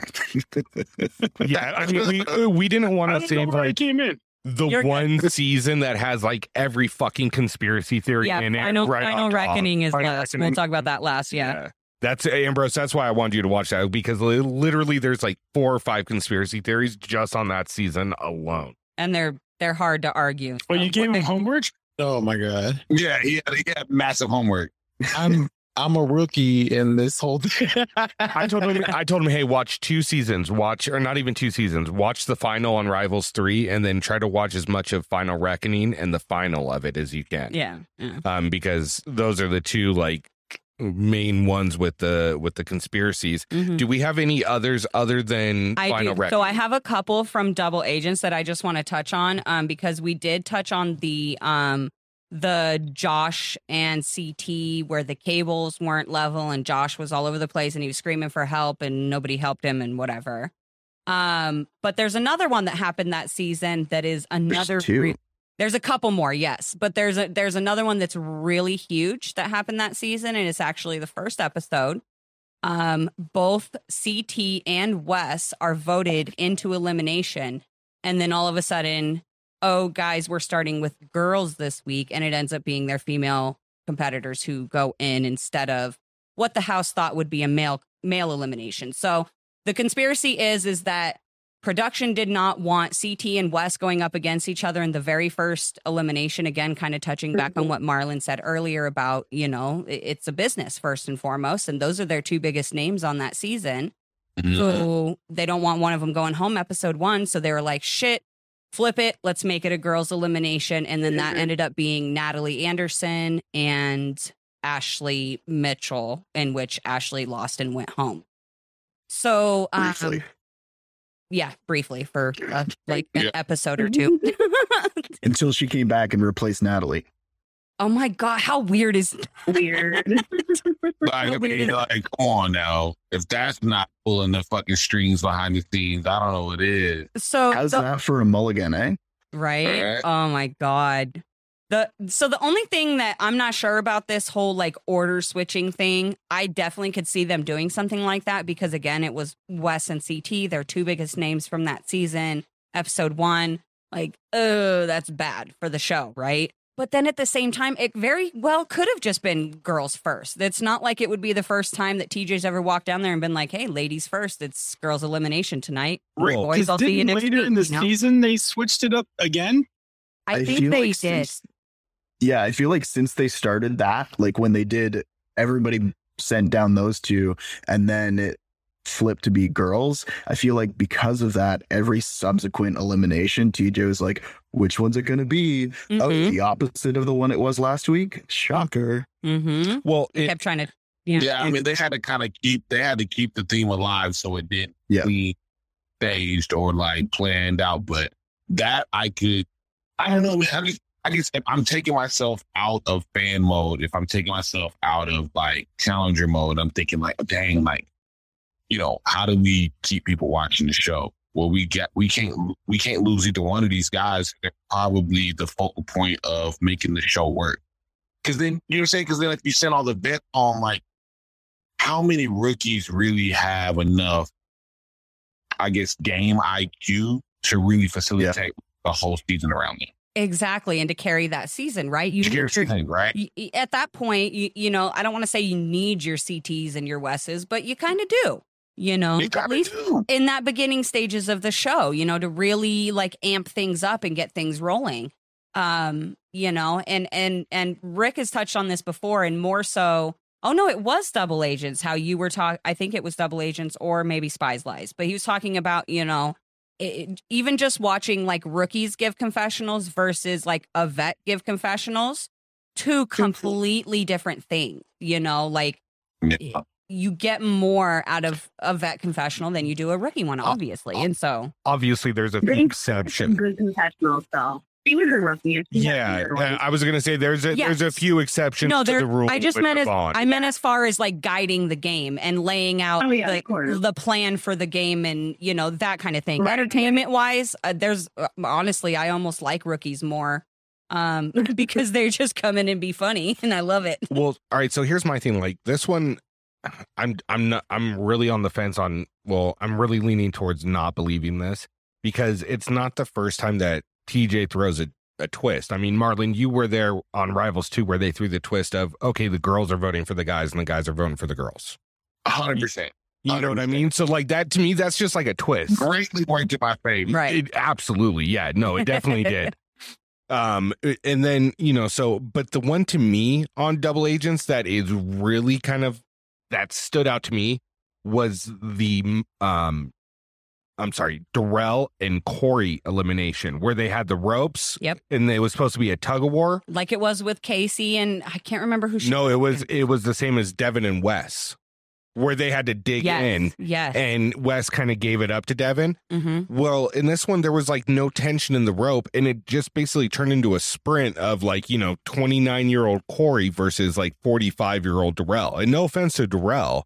I'm sure he's faster. Speed's not Darrell's thing. It never has been. You know what I mean? So it's okay, so it's a foot race to get to the final now? But why was it like that? Why was there no tension in that cable? The way it was for Devin and Wes. Right. So were the ends tied together? They tied to each other? So Corey and Darrell, they were tied together. So it couldn't be just a matter of speed. Corey turned into the Flash and he was so fast that the tension couldn't get there. I guess. You would think that there's precise. That's the only way to say that it's not conspiracy. Rigged, yeah. Yeah, but he was. Oh, I see what you said. Okay, I was he wasn't that far. I mean, granted, he dusted him speed wise, but he wasn't that far ahead. No. Yeah, there should have been. No. Well, and the thing is even when Corey ran and hit that buzzer thing, and yes, I'm one of those weird people that when I get really into something, I will literally screen record it and then I will put it in slow motion and I will slow it down frame by frame by frame and literally break it down. Hold up. You mean how you did in the Ravels 2 when you're trying to figure out who pushed Marlon into the pool? Yes, and I figured it out. Did I not? It's debatable. Marlon doesn't even remember. I still don't remember. I broke that down. I got you. Who was it? I want to say it was. Now I can't remember. I'd have to look at the video again. But it was. You said it was either Leroy or it was not Leroy or Ty. Ty. Yeah, it had to be Ty. Yeah. Okay. It had to be Ty. I'll send you the slow mo. But anyway, it's drive 3. It's on hard drive 3. Right? Shit, that's. Send me the slow mo. I wanna post it on our Sky Squid. Right? Karina's investigator. I can't even talk. I'll shut the fuck up. But anyway, is that even after Corey hit the buzzer, there was still hella slack in the. Oh, wasn't it? Yes, there was still even more slack in that cable when he was at the finish thing, and Darrell wasn't, like you said, he wasn't like he was half a mile in front of him or something. It just blows my mind. That one is one that I'm no, something was wrong. Okay. Look, and to me, it's all right, so you're telling me there's a big enough speed difference between Darrell and Corey, but there's not a big enough speed difference between Devin and Wes? Who is he? Who's saying Bolt? Don't get me wrong, Devin showed some athletic abilities in Spies, Lies, and Allies here and there. Yeah. But he wasn't a burner. No. You know what I mean? No. He's not a runner. Come on. I mean, he might run to the fridge to get a beer. I'm turning off all the cameras. We got enough filming. Oh, okay. Then I'll wait for you because there's one more we got to do before we jump into Final Reckoning. You can do this one. I'll do this one really quick, and then we got one we're going to do with Marlon, and then we'll jump into Final Reckoning. So I'm sorry, what were you going to say? I was just going to say what could have happened with Corey and Darrell is maybe they got Josh's cable from the CT elimination, mixed it up with Corey's from the Darrell, and then they're just well, fuck it. We really screwed up. Just let it play out.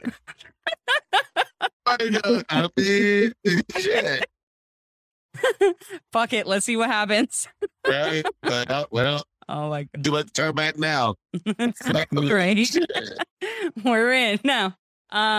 So, and then the last one from Double Agents that was kind of a big one. And I just want to touch on it really quick, even though it was already pretty much disproven by all of the cast, but it's still for a reason talked about in the fan base. So I just want to address it.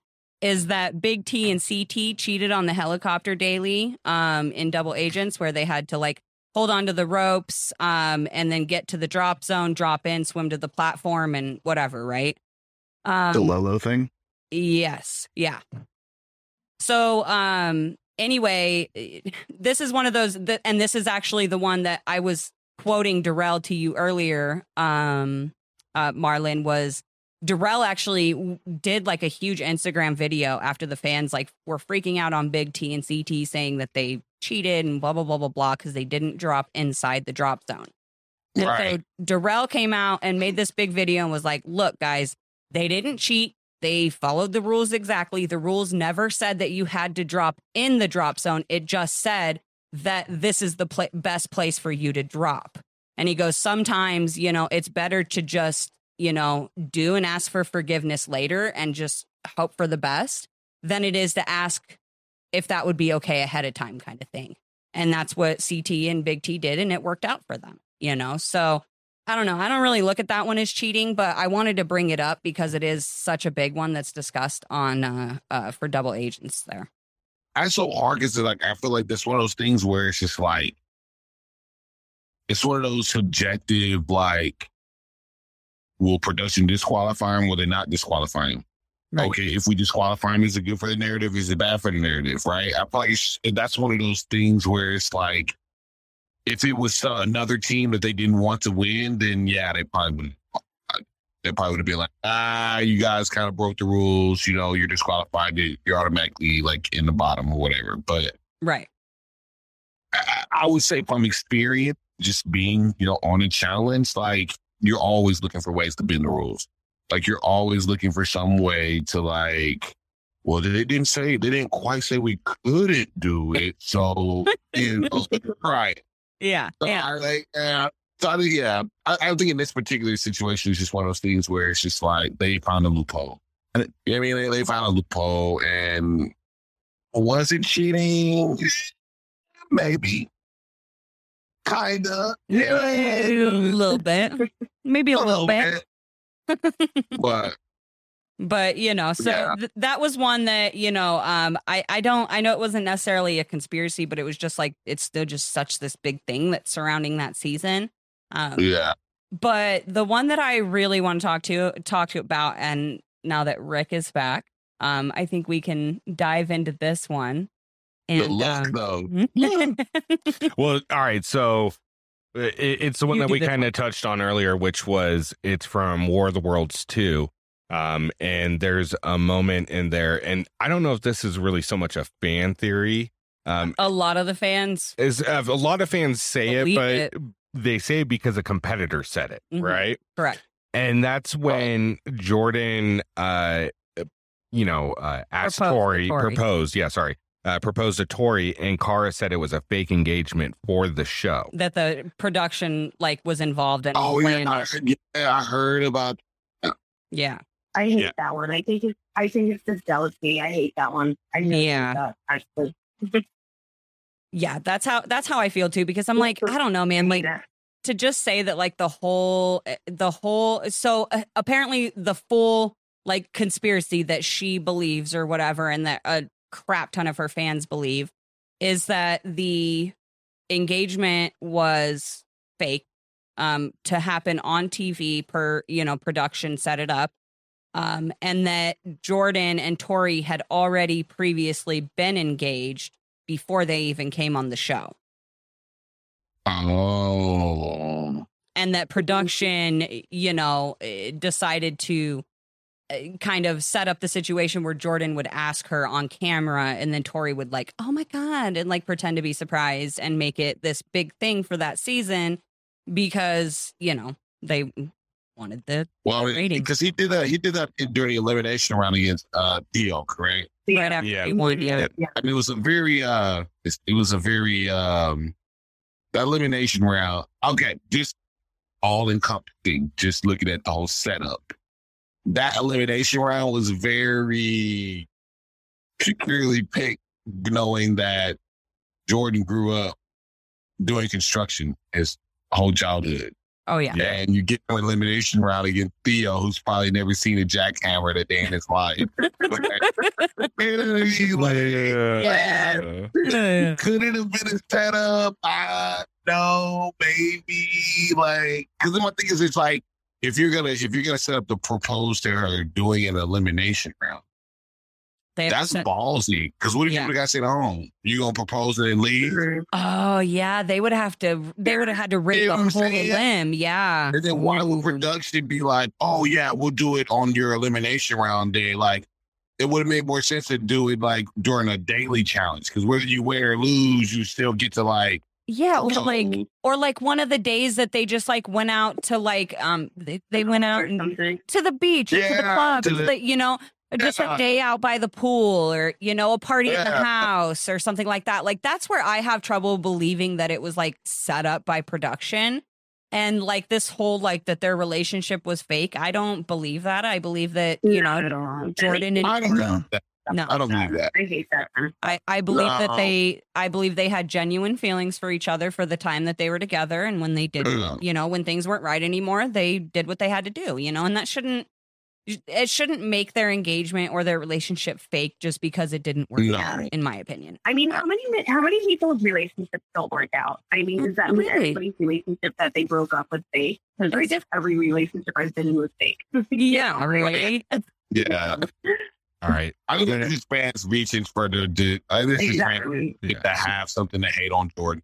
But Tori, they just love to hate on those two. I think, no, they were definitely together. They were definitely like doing their thing. I mean, I would say that I could see production doing a little bit to like help the situation, but I don't think the engagement was fake, and I don't think their relationship was fake in any way, shape, or form. I don't. Yeah, no. I mean, that's just people hating. That's a car saying. Right. Yeah, it's just hate. So I'm gonna try. Car said it's real.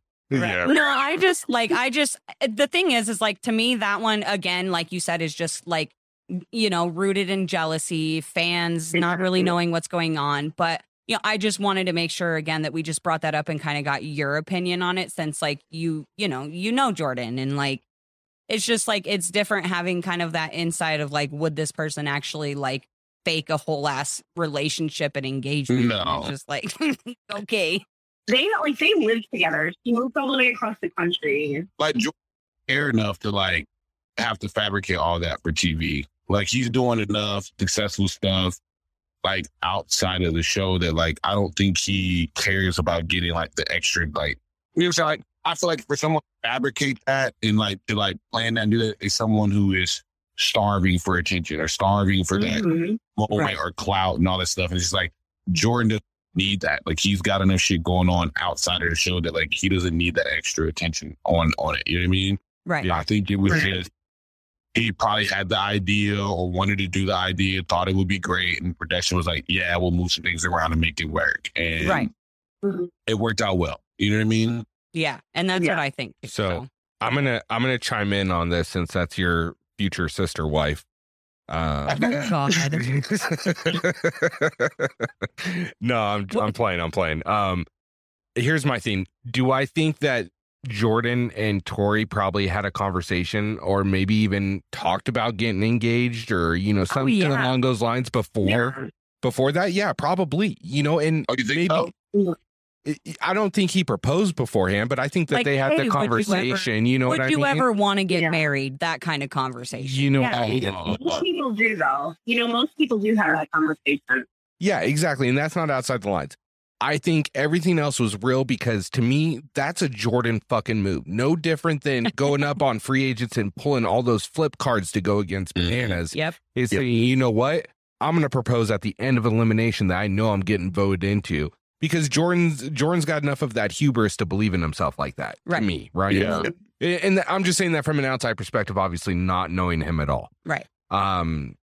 Secondly, the part I do think was fake was the engagement party back at the house. I think that was completely fabricated by production to kind of make a bigger deal out of the engagement than it. I'm sure they bought champagne and they were like, "Hey guys, go set up a party for them."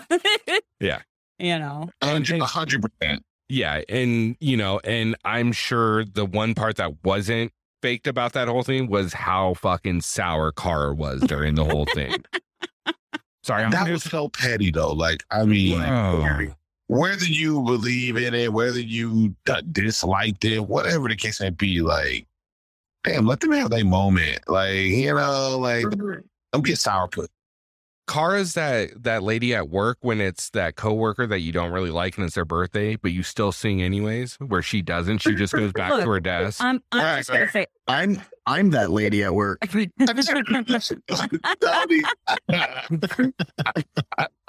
why I keep my ass out of Canada. I'm just gonna say this. Look, I don't have as much of a problem with her not going to the engagement party thing. I more had a problem with her comments as it was happening. Yeah, like right as he was engaging and or proposing and they're hugging and stuff. And even Paulie turned and looked at her and was like, "Are you fucking serious right now?" Yeah, I completely agree. Because you know why? See, if I didn't like two people, I probably wouldn't go to their party. I'm going to be quite honest with you. But I wouldn't make rude comments if somebody's proposing. Same. So I completely agree. Just clap and, whatever, move on. You don't have to make comments and be nasty. Okay, one last one before we get into Final Reckoning. It's from the same season.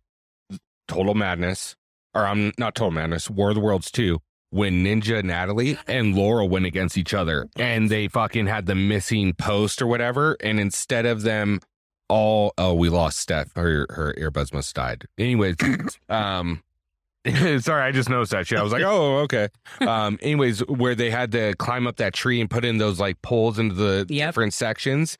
And they're, Laurel just jammed one in there. Because she couldn't find the last hole. So she thought it just went in the top. And TJ blew the horn saying competition's over. Laurel wins. And then all of a sudden they realize that, there's this one pole up there. And it was just like, okay, go. Whoever gets there first. You know what I mean? Like. But no, it wasn't even go. It was just Ninja started climbing and TJ was just sitting there staring around. Like that entire elimination needed to be reset and redone.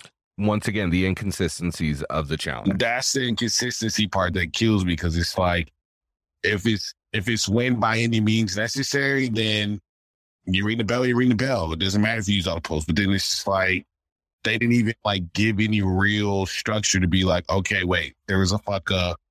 Let's find a fair way to fix this. It was just more like, figure it out. Well, and that's the thing. They didn't even need to reset the entire elimination. All that they really had to do was get those last two polls, put one in Ninja's hand, put one in Laurel's hand and say 1, 2, 3. First one to get their poll in the correct hole and then climb to the top and ring the bell wins. Ready, set, go. Well, like, and that would have been fair, but Laurel's still standing on the ground. Like, she doesn't know she's supposed to be racing back up to the top. TJ already told her she won. So, like, how is that a fair win that Ninja makes it to the top, rings the bell, and she wins? Like, what? Right. It's just, I didn't like that. Yeah, I don't like. No lie, though. One of my favorite parts about that whole thing was Laurel looking right at Ninja and being like, suck my dick. Right. I love it, dude. I know a lot of fans hate that shit, but especially after hearing Laurel's interview, I believe it was her interview on Banana's podcast where she was talking about it. And she was talking about how, like, apparently Ninja and some of the other girls were, like, really fucking ugly to her, like, all day long. Like, just dropping rude ass comments every time she'd walk by about how she was going to lose, about how she's going in and going home, just like being bitches all day. So, like, I don't know. I kind of like that moment from Laurel. I know the fans are going to give me shit for that, but fuck it. We'll have to give all of us shit because we're all here for it. Right? Look, I was happy with Laurel because I was just like, I didn't like Natalie that season. I don't know. I don't know. Whenever when Laurel went out, I was excited. Then when it came back, it was like, whoop. Oopsie. You know which one killed me with her was like, I found her like corny and annoying at first, but I was like, whatever, I'll get past it, right? Like, no big deal. But it was like War of the Worlds 2 where they went and did that, where they had to interview the British side, and she started talking about feelings, like, how does that make you feel? And it was a one time. She was asking Jordan. Yeah, asking Jordan about all feelings. People. How does that make you feel to be mean to other people? He's like, what are you and like Zach called her on it. And it's like the one time I've ever agreed with Zach on anything. Yeah. He was like, we are playing a cutthroat game and currently talking about feelings. Like, I was like, what you think you signed up for? Like, retest? Like, it's a challenge. Yeah. As Corey would say, this isn't patty cake. This is the challenge. Fuck yes. We're not playing patty cake, guys. All right. Oh, God. Let's dive into the big boy. Yeah, without further ado, let's get into this. Let's start talking about Final Reckoning because there's about 8 of these fuckers in Not here. 8. I know. We're exaggerating. There's 3,237 fucking conspiracy theories all in this season. We're about to dive into every single one. No, I'm joking. Let's get all right. So the first one I want to touch on is actually the start of when we get the mercenaries. And this is when, so this is actually Cam's master plan. Shout out to Killer Cam. Too bad her plan didn't pan out in the full potential that she wanted it to. But it did work most of the way and it was pretty dope. So, Faith and Angela end up getting sent in and Ashley and Hunter are brought in as mercenaries. And this is when, we learn that they can steal your spot in the game. So the rumor is that in that elimination where they were like, you were chained to your partner was a couple walls ahead of you and you had to punch through the walls and get through to the other side until, both partners were through all the walls and ring the bell on the other side. Great. The conspiracy is that Ashley's walls were actually thicker than Angela and Faith's walls, which is what made it more difficult for Ashley and Hunter to get through their walls. Obviously, they still ended up winning regardless. So I don't really know how I feel about that one, but it is something that is widely talked about with this season. But I just don't understand why they would do that. Like, why would they bring in a champion and an almost champion as mercenaries and then set them up to lose? Well, I think it was more along the lines to try to level the playing field because you've got 2 women in Angela and Faith, and no offense to them, but you have them going against Hunter, and it's a wall punching competition. His name might as well be Kyle and him have a Monster Energy drink in his hand. Like he's going through all those fucking walls. He's a Kool-Aid man. Oh, yeah. I mean, to me, that's just kind of my opinion on it. Yeah. Oh, yeah. Oh, yeah. I think that's kind of like level the playing field so it's not like a complete like slaughterhouse of a challenge. You know what I mean? I can see that, but yeah. I can see that too on Hunter's side, but why would it be on Ashley's? Well, because they were in the same one. They were both in the same wall, if I remember correctly. Oh, gotcha. Yeah, they were in the same. Yeah. And here's my thing, though, more on that is I just feel like, once again, inconsistencies on MTV's part where you've got a season where you have 2 guys on a team against 2 girls on a team. And then girl-guy team. And then a girl-guy team. And guy team. And it's just like, it puts certain teams at such a disadvantage. Like, theoretically, nobody should have beat Tony and Bananas that season. No. You know what I mean? Like, Cara and Marie are going to beat Tony and Bananas in a final. Okay. They made it.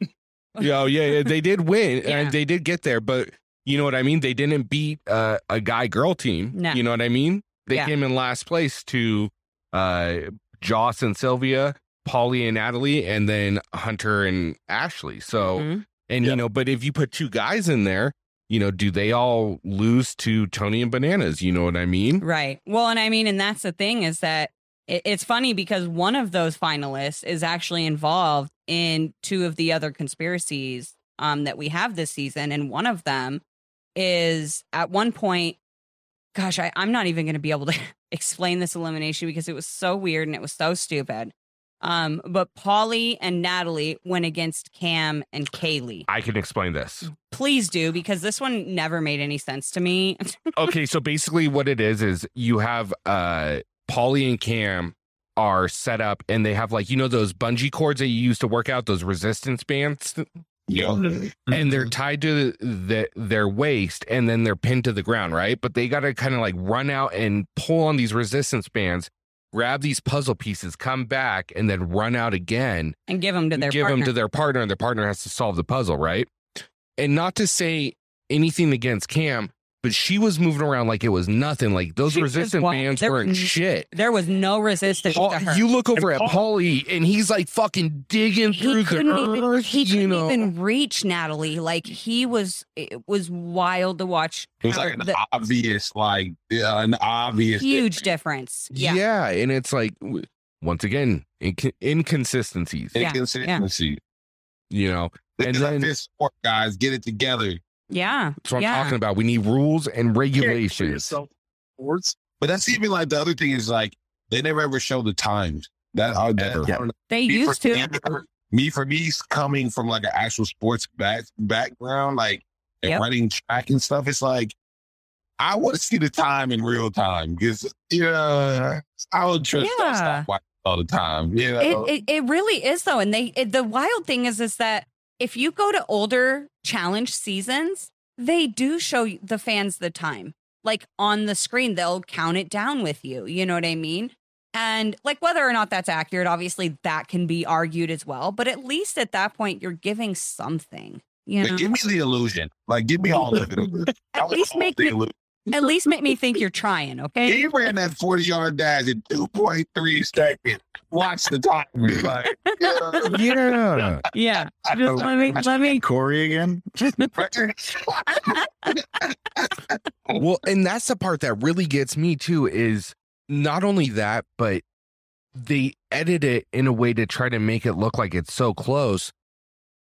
But when you do that, you create ambiguity in the audience in believing how authentic the winner is. Like, for instance, in Dirty 30, in the final, Jordan takes that hard fall and damn near breaks his leg, but then, ends up smoking everybody in the fucking final. His injury is never addressed. Never really addressed. And then on top of that, it doesn't look like he wins every fucking stage. It looks like it's actually really close between him and Derek K to who wins that. But then, through talking to people, we find out that the second part of that final where they had to throw those ropes things. They had to throw those. What they don't say is that Camilla and fucking Jordan finished that 45 minutes ahead of everybody else. Yeah. And that's how they got their lead. Well, that's cool. Still show us that. Like, we need to see that. Or exactly. Whatever, it's a daily challenge and it's what was the one where they had the tribunal? It's such and such team won by 2 seconds. It's just hell, I should just see these times add up if it's that close. I think that's just more for me as a person that comes from a sports background. It's I want to see the time in real time. When Usain Bolt runs the 100-meter yard dash, we see that bitch in real time. Yeah. Watch it live in real time. Exactly. Yeah. I don't want to see the first 20 and the last 20. I want to see the full race. Exactly. Right. Exactly. Yeah. You know what I mean? No. Right. That's the only thing that I really don't like overall is we're finding out years later that we don't even see the whole final. Yeah, and we're actually that we'll never see. We're actually going to touch on that because we got some insider info recently. So one more quick conspiracy before we jump into this final reckoning final. God, that's weird. And this is probably the biggest conspiracy. The Zach, Amanda, Jose, Devon, Corey. Oh yeah. So okay, I have. Go ahead. I have a car. I don't want to explain. Oh yeah, no, go ahead. Jump. No, I don't want to. I just want to say I already said I didn't want to, Cream. I got something, but I don't want to tell you. Yeah, I don't want to explain it. I just want to come in later and say the thing that's funny. That's what I do. I just hang back. I just wanted to say I actually have a Kara quote for this whole situation. Okay. For the end after it? For the end. I'll count it off for you. Thanks for giving us the preview of something you're going to tell us later. It was the sneak peek, man.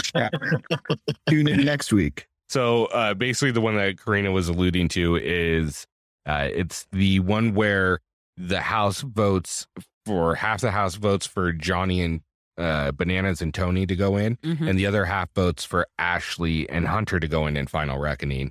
And it comes Zach down and Amanda to Zach and Amanda making the decision on who's going to go in, and they're at a deadlock. So TJ basically tells them, "Get your ass down here." You either pick one or it's you guys. And Zach says, "Well, then I guess it's us." And walks down there. Anyways, so they end up having to go up against. Well, they get to pick a team, and they choose Jose and Devon because they think that's who they're going against. So they choose Jose and Devon. And then TJ tells them, "You're not playing each other. You're actually playing these guys." And yet again, another conspiracy around mercenaries. In comes Corey W. and Devin. Each team individually has to go up against Corey and Devin. Corey and Devin had to compete twice, back to back. Same elimination. It was the one where they had to, they had the two platforms and the rope in between with the medallions hanging from them. And you had to jump onto your rope and fall onto the pad below and yank it hard enough to shake these medallions loose.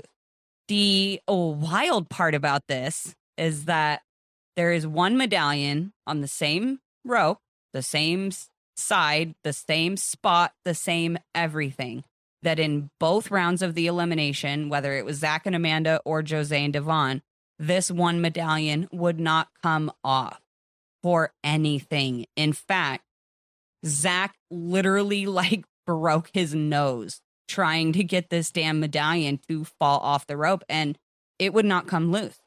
And so there are a lot of fans who believe that production set this up and purposefully put Zach and Amanda and Jose and Devon on that one side where the medallion was on just a little bit tighter or whatever the situation was, because Corey and Devin didn't have any problem getting theirs off and ended up knocking both teams out. Well, and the reason they think that production set that up was obviously they didn't want the mercenary twist to go south, but also it was the fact that the mercenaries had to beat both of them.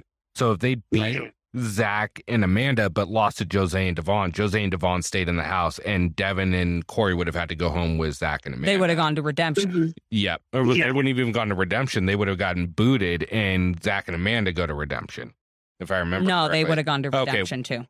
Besides the point, but anyway, though, so it's the fact that it looks to the fact that MTV has rigged this so their mercenary twist doesn't go to waste. And of all people, the fact that Corey and Devin were able to knock this piece off, but Zach wasn't, who is arguably probably at that time had 40 to 50 pounds on both of those guys. He was in phenomenal shape that season. That's probably the best shape he's been in any of the seasons he's ever played. It was one of the best games he's ever played. You're telling me they couldn't get that off? But Devin can? Rick. To support the rigging, is this not the season, Devin's first season back right after his father passes away? Correct. Yes. Yeah. This is also a mercenary, and then have him lose right away. Yep. And I mean, you're making your mercenary look really bad. Not only that, but Devin was originally supposed to be on this season because he was originally Banana's partner, but they had to replace him because of his dad's death. And then they ended up bringing him in later as a mercenary, number one. Yep. Then a couple of days later, maybe they did do one or two dailies, but then we get Pastagate where Corey slams Tony, and it took them so long to send Corey and Devin home. It was almost, in my opinion, they were trying to find a way to not send Corey and Devin home over it. Right. Because it was a full day later that TJ finally showed up and was like, yeah, you guys got to go. You know what I mean? And that's weird for it to be that long. And then... especially if the lone body swim like that. It was a clear body swim. Yeah, exactly. So they can review the tapes of an elimination right there on the spot, but they had to wait 24 hours and get a fucking special pass, a warrant signed off from the fucking Romanian police to look at that shit. Romanian. No, they were trying to keep Devin and Corey in the house. And right as that's all happening, we have the Devin and Bananas just iconic moment where Devin follows him around for 12 hours just talking shit to him in the house all night long. So there's so much that surrounds this moment. And I honestly, this is one of those conspiracies that I do believe. I do too. I believe it. I believe they rigged that. Yeah. Yeah. I 100% think that's rigged. The setup, they couldn't let that setup fail. So it's like they had to influence outcome. Yeah. Well, they had to. Yeah, and here's Darn the it, thing. you know, Zach. Yeah, right. It was so bad. And here's my thing is like the bigger, not even conspiracy. It's just it points to me like not that it's rigged, but like production really cherry picks what they want to do. Is the fact that Corey should have been sent home, right? But then Fessy got sent home for pushing Josh's face slightly, right? That was ridiculous.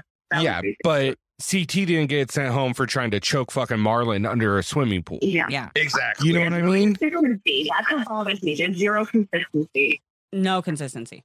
Well, and like with that elimination too, like the whole both teams have like they had to beat both teams. Mm-hmm. They didn't really explain what would happen if, for example, like Zach and Amanda won their heat. Right. So like if Zach and Amanda win, do the other team just go back in the house too? Right. Or like it was such a weird, the whole situation was weird. The fact that it was two teams for their mercenary invasion, but it was only one team for Ashley and Hunter's mercenary invasion, like 4 episodes earlier. Like the whole thing was just fucking weird. Yeah, it was weird. That was like perfect. They had to do too much to get the outcome that they wanted. That it's just like, you should just let this one ride, you know? Well, and here's my thing too. If you really break it down, like, so the idea with majority of the house is that Bananas and Tony would have been the ones going in, but Devon switched her vote. Devon and Jose switched their vote last minute and switched it to Ashley and Hunter, which ended up tying everything, right? So Bananas and Tony, let's say that Jose and Devon don't switch their vote. Bananas and Tony would have been the ones going in that night, going against whoever they called down, and then going up against Devin and Hunter, right? I really, and because of the one I'm actually leading into, I really, for whatever reason, I don't know why, I can't explain it, but I don't think that production wanted Bananas and Tony in this final, because there was that whole situation where it looked like the elimination was trying to be rigged, and I don't think that they thought that it would have come down to a tie and Zach and Amanda would have ended up down there. Because then later, when Bananas and Tony go into elimination again, they go in against Polly and Natalie. And from cast members who were on set, Marie, if you haven't listened to our Marie episode, go back and listen to it. It should be the episode right before this one. So go listen to that because she talks about all kinds of conspiracy shit surrounding Final Reckoning. But there was an elimination that was actively going on. And then suddenly out of nowhere, there was a quote unquote equipment failure. They had to stop the elimination, tore it all down, sent everybody home for the night, brought everybody back the very next night for an entirely new, not like they didn't fix the equipment. They set up an entirely different elimination in which Natalie and Polly beat Tony and Bananas and sent them home. Can I say something? Please. But my thing is, why wouldn't they want Tony and Bananas in that final week? Because that would, if they would have won, that would have been such a great moment to see who won and who was going to steal the money. Like, that's crazy to me that they would prefer Polly and Natalie. Like, it all adds up to them not wanting them in, but like, why not? That would be so good because I literally heard Tony say on the Bananas podcast that he told Bananas aside and he was like, if we win and you steal the money from me, I'm punching you in the face right now. Like, I don't know why they wouldn't want that. I think they didn't want it because it would have been viewed so unfairly that like you've got two males running a final against a two female pair and then a male female pair. Like, I think that they had to do it because, I mean, let's be honest, in the very beginning, they could have very easily said, you know, they could have altered the partners once they knew Devin wasn't going to be there and paired CT and Bananas together. But they don't do that because it's just such an unfair advantage at that point. Yeah. Right. Yeah. And it would have been no fun in watching at that point. Like, it'd be like pairing CT and Laurel on an X's season. Like, that's just like, come on now. Did you want to move into the final? Well, I mean, yeah, I don't got shit else to say about this one. So there's a couple different ones in this final. Have Marlon, do you remember the Final Reckoning final at all? Vaguely. Vaguely. Okay. How about Ambrose? Did you get a chance to watch it at all? I did not. I did not. Okay, so we can run through. Yeah. So the final ends up being Ashley and Hunter, Cara, Maria, and Marie. And then it's Sylvia and Joss, and then Polly and Natalie. Mm-hmm. And they start off and they have to do like an endurance run, probably 5 miles or so. Yeah. And they start off the run, and in the beginning, Polly and Natalie are way out in the lead. Like, as far as runners, they're good. Even before that, they did the helicopter drop. Yeah, the helicopter drop. Yeah, they did the helicopter drop where there's just like a helicopter hovered above their start line, and you had to climb from inside the helicopter. There were 2 like tandem ropes that went down each side of the helicopter. One partner down one side, one partner down the other. And then the ladders met in the middle till they hit the ground. And so you had to climb down with your partner, which, is windy and everything. So it was difficult. Hunter actually fell from about 3/4 way up the ladder and landed on his back. So that was wild. And then Marie also jumped from about halfway because she just thought it would be quicker. Well, she had a sprained ankle. And she already had a sprained ankle walking into this final. So, so they start running. Right. And then Natalie gets lost. No, let's do this justice. She doesn't get lost. She runs in the totally wrong fucking direction in South Africa in the fucking bush for 45 minutes. And they just let her go. That's wild. What? Like, first of all, Natalie, how fucking stupid are you that you're running for 45 minutes with no any sign? There's no one else around? No signs? You don't notice there's no more arrows? Where's the camera? Yeah. Hold on. As much as, me and Paulie are talking a lot, and as much as I love Paulie right now. Yeah. Come on. If Paulie left her just a little bit where he can still see her, that's a different outcome. That's a different final. Yeah, he's definitely partly responsible for that, but she never played Marco Polo. That could have saved her. Just saying, fish out of water. Anyway, leave that one in the bag of truth. They go on the run. I forget what parts comes after the run. I think they take the break, and somehow Marie and Cara Maria are in a hotel room drinking wine. They're not in a hotel room. Oh my gosh. So they get to the balance part, right? And they have to stand up on these big these towers. And the very top where they have to stand is so damn freaking small. You can barely fit 2 people up there. And so they're pretty much standing on each other's toes. And it's like whatever team can stand up there the longest, right? And there's different time penalties for who jumps down. You know what? You just be quiet over there with your rubbing head and stuff. No. I've got something in my eye. I'm sorry. I was like, you mess up all the time, Rick. This is an attitude. This is ire. I thought he was like, oh my God. Anyway, so Marie ends up jumping down and pretty much quitting that portion because she was like, I can't stand up here.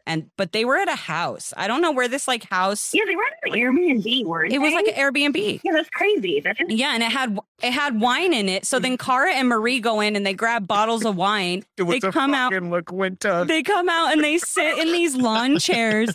Oh my! And they're just getting wasted, drinking wine while they watch the other challengers do this balancing thing for 7 fucking hours or some shit like that. It was just wild. Right. So anyways, here's the conspiracy part of it, because we can spend an hour talking about this. There's one, Natalie runs off in South Africa where there's obviously predatory animals that can kill you for 45 minutes in the totally wrong fucking direction. Nobody says shit. Nobody says a goddamn word. Nobody turns her around. Nothing. Secondly,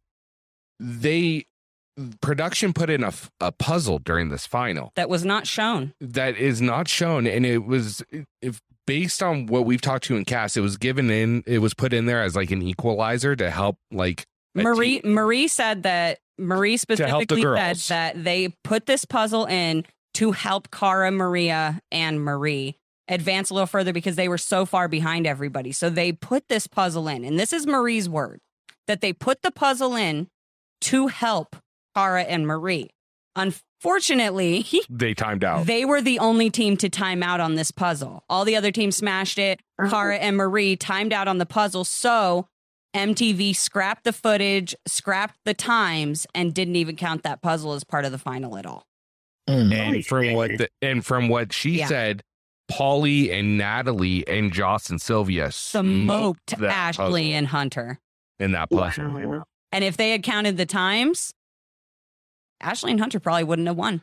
It would have been Joss and Sylvia. And so that's where the big fortune... No. And the rumor is that they did smoke Hunter and Ashley. Yeah. But production knew that Ashley was going to take the money, and Sylvia and Joss wouldn't. Nope. Paulie and Natalie wouldn't take the money, and neither would have Cara and Marie. No. So they purposely let Hunter and Ashley win that to create the problem where Ashley takes the money from Hunter, and you get the repeat of Rivals 3. And that's the conspiracy on how that season was rigged. Is that Joss and Sylvia actually won Final Reckoning, but because production knew that they would not steal the money from each other, they gave it to Ashley and Hunter. Well, was Paulie stealing them? I could see Paulie stealing, honestly. Paulie said he would. Yeah, I don't think he would have split with her. I really don't. I don't either. He literally says in his closing confessional that season, he was like, some people might not agree with Ashley's decision. And then he was like, but I'm not one of those people. I'm not one of them. Yeah, and he would have took the money. I don't care what he says. He would have took the money. Hell yeah, he would have taken that shit from Natalie. Hell yeah, he would have taken it. So, yeah, that final is just, it blew my mind when Marie told us about that puzzle that wasn't shown, wasn't talked about, was just completely cut after being added just to help them, and then just being cut. Like, it's just so wild. The whole season alone is just hot trash. It is. It's a great season. It just is so messy. I loved it, actually. It's so messy. Yeah. I didn't watch that season all the way through. I didn't see all the intricate pieces for the build up, but that's what Twitter's for. Right? Oh yeah. I was gonna say, if you wanted to rewatch it, you could basically pick up from the point where that first time redemption comes back to get in the house, and Paulie tells Brad that Brittany's fucking her ex-boyfriend in the house. redemption house. That was such a good moment. Oh my god. His eyes were so wide. He did not. Yeah, that's where Brad stopped blinking. Everybody thinks it's when Cam did her master plan thing and didn't let Brad in on the plans, but did let No. He stopped blinking when Paulie told him that Brittany was fucking Chuck in the redemption house. And he's never blinked again. He's never blinked since. God, that is terrible. No lie though. Yeah, that's a real conspiracy theory. How does Brad never blink? No lie though, I've never seen Brad want to rip someone's fucking head off more than in that moment though. Oh, with the Kyle thing? Yeah. Oh, the Paulie thing. Oh, the Paulie thing. Yeah, he was pissed. Paulie's good at what he does though. He stirs shit up and he's good at it. So I like it. I'm for it. I like it. You love the shit stirrers. I do. You do. Her favorite's bananas, Jordan. She's like, yes, stir all the shit. I know, yeah. Everybody else is picks CC as their goat, and I picked Jordan, and I really do like that. Yeah. I can't help it. Yeah, I mean that's all the ones I have. Do you guys have any other ones that we haven't touched on that you wanted to talk about? Oh, by the way, guys, my AirPods are probably about to die, so it's not bad, man. No worries, dude. We thought they died the first time. Yeah, we thought they died earlier. No, I mean, those pretty much all the main ones. Yeah, I mean, go ahead, Tony. I was just going to say there's something, I don't know too many details about it, but there was something about Brad and Kyle's elimination against Cam and Kaylee on... oh, wow. Yeah, because the number one where they had one? The math one. So the thing is that I guess Kyle and Brad got it right the first time. And the reasoning behind it is that every other instance in that season where math was an issue, like math was part of it, they were always like hyper focused on the numbers in the editing. And then for this specific elimination, they stayed way back the entire time and didn't get close at all. Mm-hmm. So I guess the theory is that Brad and Kyle actually got it right and beat the girls. That's interesting. I don't know what that accomplishes by them staying in or by Brad and Kyle going out. Yeah. I don't really think it changes. It's kind of like a dud, but that's one of the ones that I saw when I was looking at the other ones was that came up like once or twice. Well, speaking of which, and you actually bringing that one up reminds me of one last one that I almost forgot to mention. And this is one that Lindsay actually sent in because she wanted to make sure that, it's talked about is the All-Stars 2 final, the missing fourth step. That missing fourth step that MJ refers to and then on a podcast and then now tries to take back what he already said on the podcast. Look, I'm not going to lie. Like, that's the one I care least about because John A won. Yeah. Like, I don't give a fuck. Let it be rigged then. I don't even care. Yeah, I'm happy with the winners. I'm fine with that. Shoot. But it just reminded me of that. I was like, oh my God. And that one's just so weird because it's like, was there a fourth step or is MJ like, because I don't want to say like he's not stupid or anything, but like, he's kind of goofy. And, like, did he just misspeak by saying fourth step instead of third step? Like, I don't know, man. But then again, I was going to talk some shit and say, didn't he go to Vanderbilt? You're cruel. I know, I'm an asshole. Sorry. It's late. It is. Rick's late off tonight. He is. He's out of it, isn't he? I feel like I've hosted this more than he has. Well, I'm out of my element a little bit on this one because it's, to me, like, other than Final Reckoning, there's only a few of these I really know well. Yeah. So that's why I said there's honestly a crap ton more guys. And a lot of them are from like the earlier seasons. But I didn't want to go like too far back because, like, I don't know, like a lot of fans don't, haven't seen the earlier ones in forever, or some of the newer fans haven't seen them at all and don't want to go that far back. And I can't blame them. Like, I'm a new Survivor fan and I'm trying to go all the way back to the beginning and battle through the. They're on season 42. I cannot imagine. Oh my God. Yeah. I did it when the pandemic first started. Oh, it's killing me. Season 40, we rewatched all of it. Right. See, I'm doing the like, hey, I really like this person that I've heard about, or I've seen a few themes of them. What season are they on? Oh, okay, cool. I'm going to go watch that season. Yeah, he keeps messing me all up because like certain people will come back, like, and then he'll turn a season on for one specific player, but I'm watching a different player who's on a previous season before that one, but now I don't know what's going on this one because I haven't seen I'm like, okay, we just can't watch Survivor together. Right. Like, go to your separate room. See, that's the difference between the sexes right there. Like, I don't need context to this shit. I'll just watch it. It doesn't matter to me. I need to know everything that's going on. Everything. We can always make this a Chronicles 2 of Conspiracies. We can wait and see how this one comes out. And how people, take it, and then if they want more, we can do more. And well, so here, real give quick, Ambrose some more homework. Right? I know, right? I'll be better prepared next time. This one's a little bit tough. I mean, oh no! I'm always unprepared. So me and you, good. We do. That is a fact. Tony's always the most prepared, and then Rick and I fall somewhere in the middle. And then, yeah. I would like to point out I'm actually like one of the least prepared for this just because of how I came at the show. Yeah. Because like I watched, like you guys know, I watched Total Madness first because of Jay coming over from Survivor. Right. Then went back and watched Forward. That's right. We didn't tell Marlon that you actually didn't even know the challenge existed until season 30. What is that? 35? Yeah, man, Total Madness. Yeah, I didn't have MTV. It came out now. Mine is the opposite. I didn't even watch I only watched like the challenge one, the very first one that came out. and that's it. Oh, how Well, funny. that's the thing, right? Like I did 35 while it was airing because Jay was on it. And then while that was airing in between the episodes, I went back and watched forward.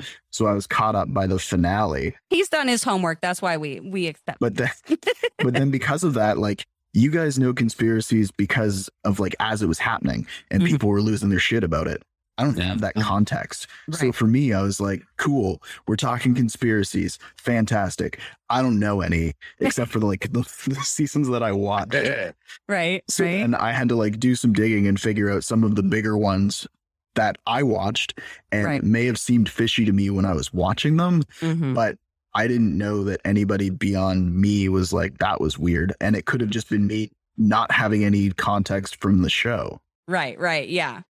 Well, and so here's I guess the final question for the night. I mean, do we think that the show is rigged for certain people, or do we think that for majority it's coincidental situations? I think it's 50-50. Yeah. I do think, it's just like anything. You got to protect the brand, but at the same time, it's like, I think like Rick said it best, it's like, they're very, they pick and choose when they want it and put the hammer down. And it's just like, that's what that inconsistency opens the door for all these conspiracy theories. Cause you have to ask yourself, like, did it really happen that way? Or was that influence? Because I've seen the same thing happen and the outcome went this way, but then I see the same thing happen again, but then they choose to do something different. So you got to be like, well, dang, like, are they really like trying to save this person, or do they want this storyline, or like, you know what I mean? So I just feel like it 50-50, and I'm not 100% against it. I just feel like, you know, back to our original thing, if you do a better job casting, you won't have to do so much finessing behind the scene. Yeah. I mean, I agree with you on that one, Marlon. My opinion on this is I don't think the show's rigged. I don't think they come in and they're like, you know what? CT is going to win this season. Let's make it happen, folks. You know, like, I don't think it's like that. I think it's like, let's try to stack the deck to kind of get this type of season or maybe this sort of result. But other things can factor in, kind of like what we were saying with free agents, like how that was set up for Bananas and CT to run that final. But Johnny Riley played the perfect game. You know what I mean? And it threw a wrench in it. So that's what I think. And then they'll stack the deck in other ways, like you just said, in the casting portion, which is basically, you know, Jenny West is an absolute animal and she'll beat probably just about anyone except for Jordan and Landon in a final. Right. So instead of let's bring her back to make her one of the GOATs, let's go ahead and make her an alternate and bring on Lolo for half the season instead. You know what I mean? So they were setting the bar low. There's an Olympian there. Watch it, Canadian. We lost Rick. Oh, he's an Olympian? I never heard that. I didn't hear that one time. I don't know if you're aware, Marlon. She has a charity as well. Oh, no, does she? Yep. And Gary has kids. Or he has kids? Never heard that. Yeah. Never heard that. So back on top. Ambrose, did you have anything to say about that? You know, watching it for the first time in a long time, I noticed that a lot of things had changed as far as what you guys were saying earlier on with the timers and stuff. There was no timers. And I thought it was really weird that they knew everyone's time without showing us. But also I noticed in the beginning, I was like, this is being played out in a way for certain characters. And I could tell just because in the very first challenge, Nelson and I can't remember who he was team paired up with, but you remember when they were chained to those cinder blocks and they had the letters and the numbers on there and they were supposed to do the code, but they didn't even read it. They broke all the code up and then they were there and Nelson's mad. He's like, man, we gotta figure it out. We got to figure it out or it's going to give us 5 minutes before we can try it again. And they didn't even know where to begin. So they didn't show it, but all of a sudden they got to the finish line and it's irrelevant, I guess, because they weren't going to get kicked off regardless, right? But I just felt like they were setting the tone for this to keep happening. And as I watched the second episode, the third episode, it just kept happening that way. They were leaving things unanswered. And I was like, this is not how it used to be. What's going on? Yeah. Yeah. I think, that's one of my biggest issues with the show is, once again, getting back to the inconsistencies, right? Like, the whole Spies, Lies, and Allies final, like, it seemed like everything up to the part where they get partnered for the final time to run up that mountain to get the number and come back down. Like, so none of the final before that mattered. It didn't matter how you did. You could have been in last place. As long as you got right there, you still had the same chance as everybody else. It's like, then why run the fucking final in the first place? Exactly. Yeah. You know, let's just remember a credit card number and see who can put it into a safe. Right. Devin. Like, the bullshit like checkpoints where it's like, okay, I just beat everybody by 45 minutes, but the head start's only 2 minutes. Or 30 seconds. 30 seconds. Yeah, like what? But I was winning by 45 minutes. Why am I now only winning by 30 seconds? I don't think. No. Or the fact that Casey was damn near in last place that whole final. But because she beat Nani, who threw that elimination, I don't care what no one says, she threw that elimination. She got to pick CT. And at the end of the day, whoever picked CT was winning. Was going to win that. Yeah. Period. You know, so he was easily the best guy there.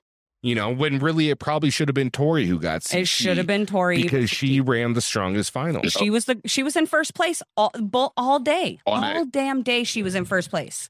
Like, it's just it's like little stuff like that makes it hard. Like, I think for people that watch it for purely entertainment purposes, like, I get it. But like for people who kind of have a little respect for the competitive nature, have a little bit respect for like the old challenge where like people were really having to fight tooth and nail to win $20,000. You know what I mean? Like, stuff like this happening kind of, it doesn't deflate the interest, but it's just like you just wish you would be more solidified competition so that when you say it's the fifth sport, it lives up to that in all. It cheapens it. It cheapens the entire value of the show and the competition that's brought from the show. And I think that's what upsets, especially, you know, like you said, the long term and OG fans, is that, you know, we've stuck with this show and we've watched this show for so long, you know, and then, but like, this is how you want to run it now. Like, no, that's not what we do. Like, and I was wondering, why wasn't the whole cast at the reunion? Oh gosh, they hardly ever have the whole cast there. Yeah, I thought that was really weird. It's so weird. And it's weird how they choose who comes, like who gets invited. Well, that one was extra shortened because of COVID protocols. They decided to film it in like the most restrictive country in the world, which is Amsterdam. Or not Amsterdam, but Poland. Yeah, Corey couldn't go because he's not vaccinated. There was a bunch of international players. Priscilla, and then there were people who weren't even invited. Like Priscilla wasn't even invited, and she made one of the most gangster moves that entire season. Thank you. Yeah, thank you. And didn't even get didn't even get an invite to the reunion. What? That's really weird. Not even show up on the screen. Yeah, she didn't even get a Zoom call. They didn't even talk about her moment. But they let Emmy. But they let Amanda talk for 2 hours. I was going to say, that's because the reunion was the Amanda show. That's really all it was. Oh, I was going to say that too. Yeah, I noticed that. What reason? For what reason? Like, what did you do ever? Like, you know what? You know what the part that pisses me off most about Amanda is, like, during that whole reunion, she's like, oh, you're just saying that so you can get casted. It's like, you're saying the same shit to get casted again. Dude, all you do is sit on Twitter and fucking bag on Tori so you can get recasted. Like, shut up. Like, everybody Watch does it. Never see Amanda again. Okay. I second that, Tony. Yeah, where do I sign? So Tony's got a great way of, like, when we do lists, like people we want to see back, and if they rank really low, like Amanda, it's always. Which one is it, Tony? Mine just comma no period. Yep. Yeah. Never again. Never want her back. But you know, kind of going back to the original question, I'll just kind of throw my opinion out really quick. I don't necessarily think that the show is like rigged, But I do think that there is influence in certain eliminations, dailies, casting, situations that might favor one person over the other. You know what I mean? So like if CT's going in, is it weird that like he only ever gets eliminations that are puzzles or have some kind of puzzle, right? Same thing like Fessy. Isn't it weird that both of his eliminations and double agents were both hall brawls? Like that's weird to me. Like how does that happen? You know what I mean? It's a pole wrestle against Jordan. Like really? Like, really? So like that's where I think that like I don't necessarily want to say like rigged, but I do think that things are influenced by production as far as what eliminations are played, what dailies are played, and I think that things are influenced to favor who they might want to see move forward to, better the show. It could be their golden boy or like whatever it is. But I do believe that there is, production influence in some of these things. Like when Jay somehow beats DT and production's like, well, what the hell do we do now? Yeah, I'm sure they were freaking out over that. That's okay. Jay beat CT. Jay did beat CT, and it was huge. It was huge. One saw that coming. Nobody. No, well, yeah, and that's the thing too. And I think that's why they left it in. Jay didn't see it coming. No, Jay was just as shocked as everyone else was. Yeah, still is. Yeah, right. Probably still is. Yeah. Oh, he was also like that. Sorry, go ahead. No, I was just gonna say he was all geeked out earlier because I actually just ran a what's your favorite unexpected wins like thing on my IG stories, and people have been submitting them. And Jay was the one that was submitted the most, like literally like 42 different people submitted in Jay beating CT. And so I made a little video highlight clip of it and put it on our stories right before we start, a couple hours before we started recording this. And Jay saw it and he like shared them all to his story, and he was like messaging me and he was like, "This is so awesome. Thank you so much." I was like, "You're welcome. I hope you enjoyed the little flashback." Nice. So that's super dope. Yeah. So, but it's just stuff that, it's those little things that they can't really plan for, but I definitely think there's some influence. So I feel like, go ahead, Tony. I'm sorry. Oh, sorry. I was just going to say, I feel like they kind of like what Karina said. I feel like if they can tweak something with very little outside influence, like if it's something that they haven't already told the cast or something like that. So like with the instance of like double agents with CT and Wes, that's a coin flip as to whether it was pre-planned or whether it's something where they saw CT and Wes getting thrown in and they're like, we can't do that this early. But everybody assumed it was a guy's day, but I didn't see anything where they expressly stated this is a dude's elimination. No. So that's a situation where they don't know until they hit the elimination floor. Right. So you can very easily say, well, actually, it's a girl's elimination. Right. But then if it's like something where they've touted it as a guy's elimination the whole time, and then they say, just kidding, then it's more of an issue. No, absolutely. That's my thing is like, do I think the show's rigged overall? No. I think we're all on the same page that it might be slightly influenced one way or the other to better fit a business's need and to help them get better ratings for better sponsorships to make more money at the end of the day. That's what I really think it is. Yeah. I feel the same way. We've watched it from old. Most of us, well, some new, some old. We're all over the place. But I've watched it. I'm sorry. I've watched it from the beginning. I watched the very first one, and then I've gone back as well. Just starting to go back is, everybody should stop talking about how I talked about fresh meat for like 3 days now. But I've watched it, and certain things will make me like, yeah, I don't think that's how that was supposed to go. It's like some tracks, they just go off on a pick your own adventure. Yeah. And let's see what happens. And Final Reckoning, as much as it was, it brought us great people. It brought us great TV. It really did. Mm-hmm. But I just think there was a lot of mishaps that they were able to just throw together and make a season, and it was still good. Yeah, no, I agree. What was I going to say? Oh, Marlon, I don't know if Josh has ever told you this, but he might not publicly admit to it, but his wet dream is for you and Corey Lay to get partnered up on a season. What? You gotta put it in words like that. Because it's facts. Because it's facts. First of all, because it's facts. And second of all, I will second that because that would be an amazing team. I would love to watch it happen. Oh, my God. Dude, Target would be on our back the entire season. The whole season. Yeah, but who's beating you? Who's going to want to take you guys out, though? What team? No, that's the thing, though. And I think that would be the hard part because nobody would want to go into elimination with us. Like, nope. They would want to send us in, but then it would be like, well, who the fuck are we gonna send down there? Which one of you is gonna step up? Exactly. It's that CT thing, where it's like people don't want it. It's like the house has to run a risk of like, okay, if we do successfully get them in there, how can I do that and guarantee my team won't get put down there? I'm not the one. Yeah. Because and that's the theme is like they're going to send you down there and they're going to be like, all right, well, we're fucked when they come back. Yeah. And that's the thing. If you win, then it's like, all right, cool. Now we're coming for heads. Cause then it's just like, hey, if y'all want to keep sending us down there, then we going to start picking people off. So I have a question. I'm sorry. Did you? No. Okay. No. I just had a quick question for you, Marlon, because I'm curious.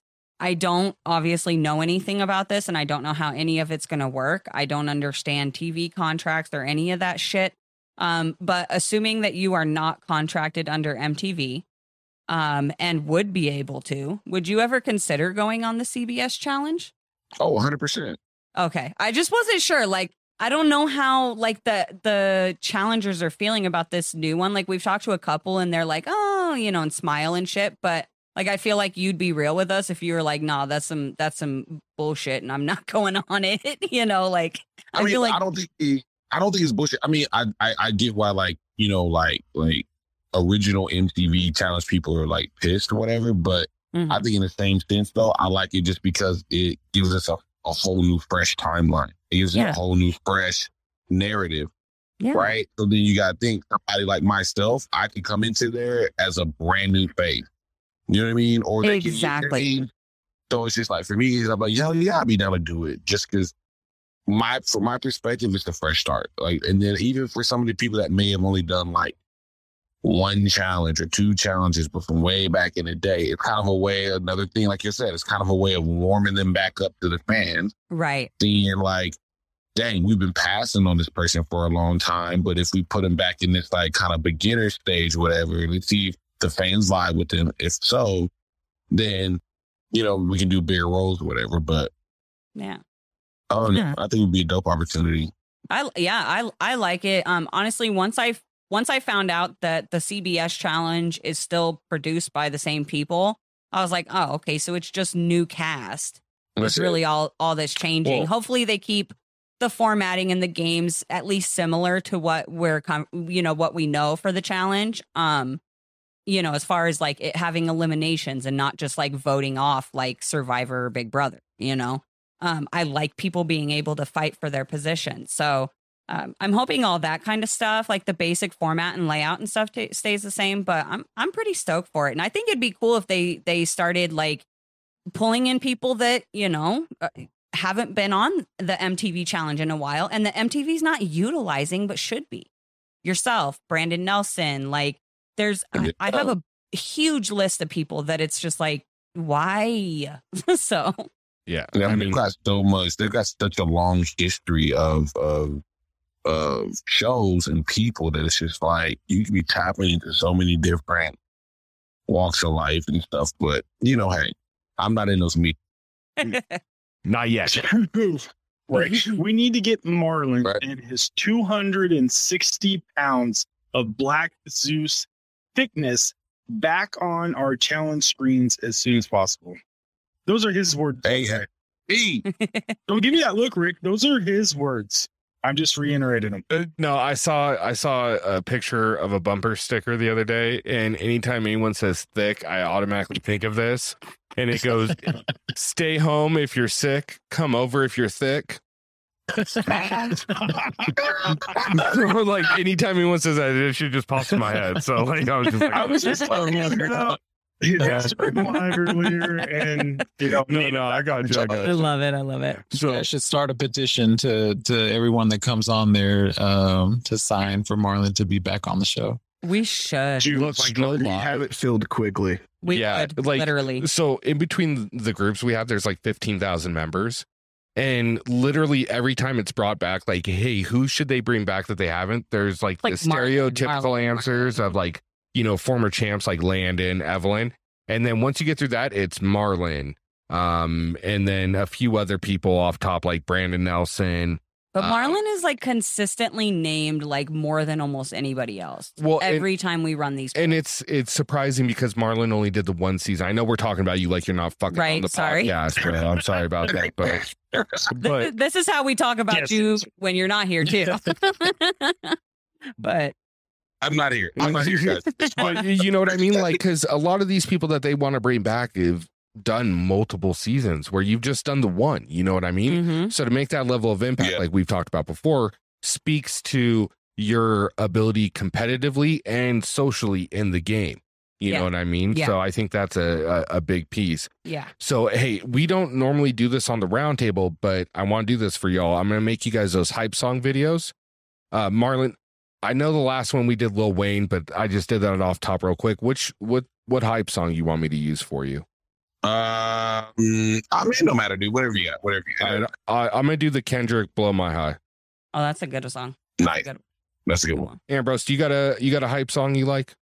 Britney Spears, bring sexy back. Don't do me like that. Oh, I would at least hit him with the Toxic or something, Right.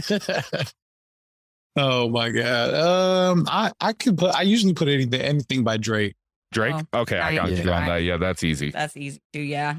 All right, so I'll put those together and then get that going. And then otherwise, I mean, like, I really don't have anything else to go over on this. Like, I mean, I could sit here and chop it up with you guys about the challenge, obviously, all night. But forever and ever. I know it's getting... Wait.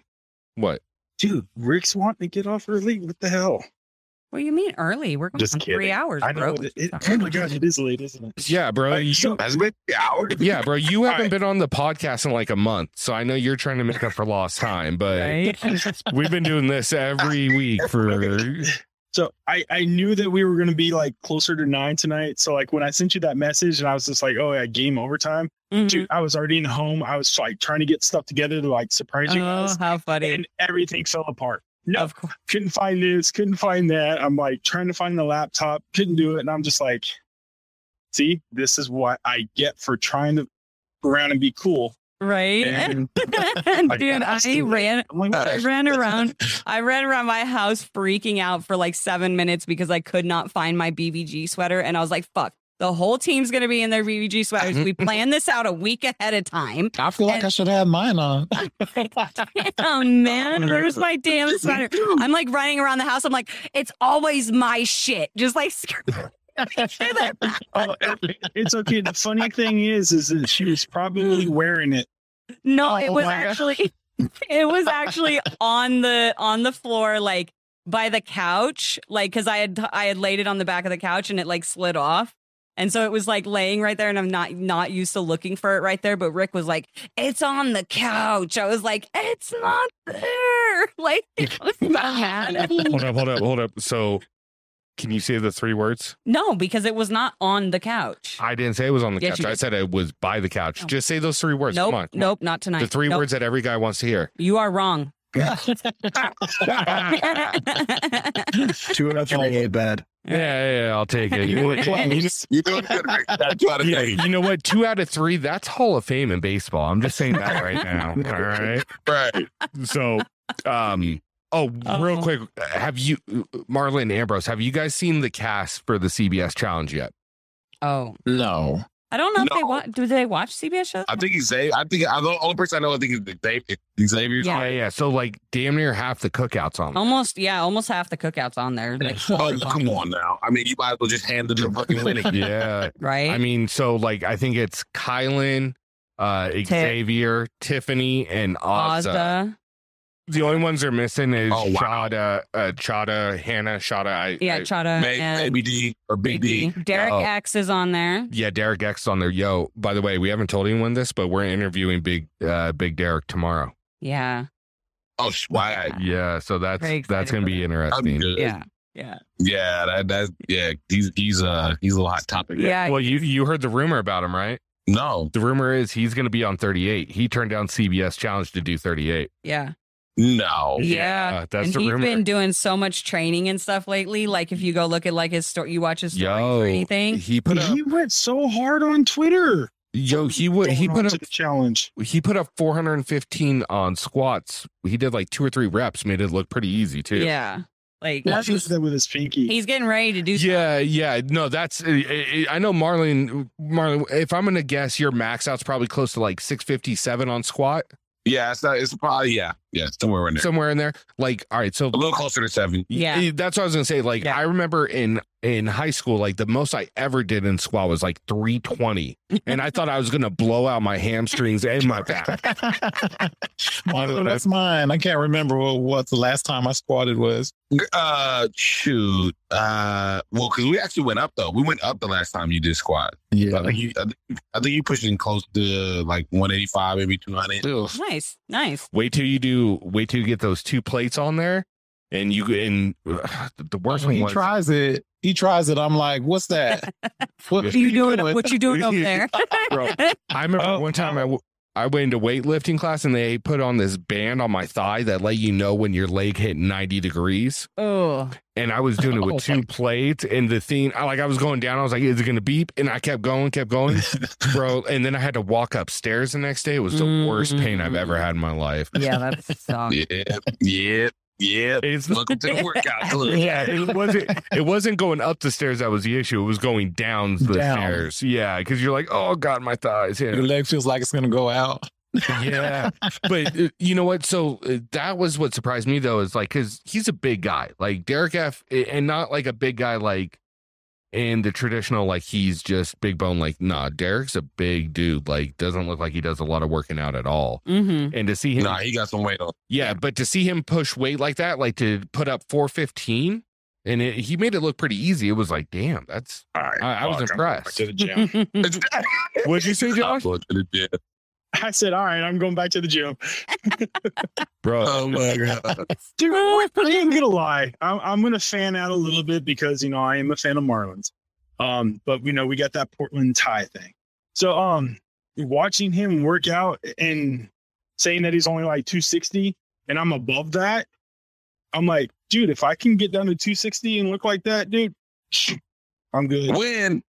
That's a good look, it can happen. It can happen. Look, I just like, you know what I'm saying? Gotta hit them weight. It can happen, but it's gonna impact you. I mean, it's working for me so far. Yo, it's gonna be a painful process, but it's working. Yeah. Where are you located, Marlon? I'm in Dallas. You're in That's right. I was like, I know it's in Texas. I can remember where.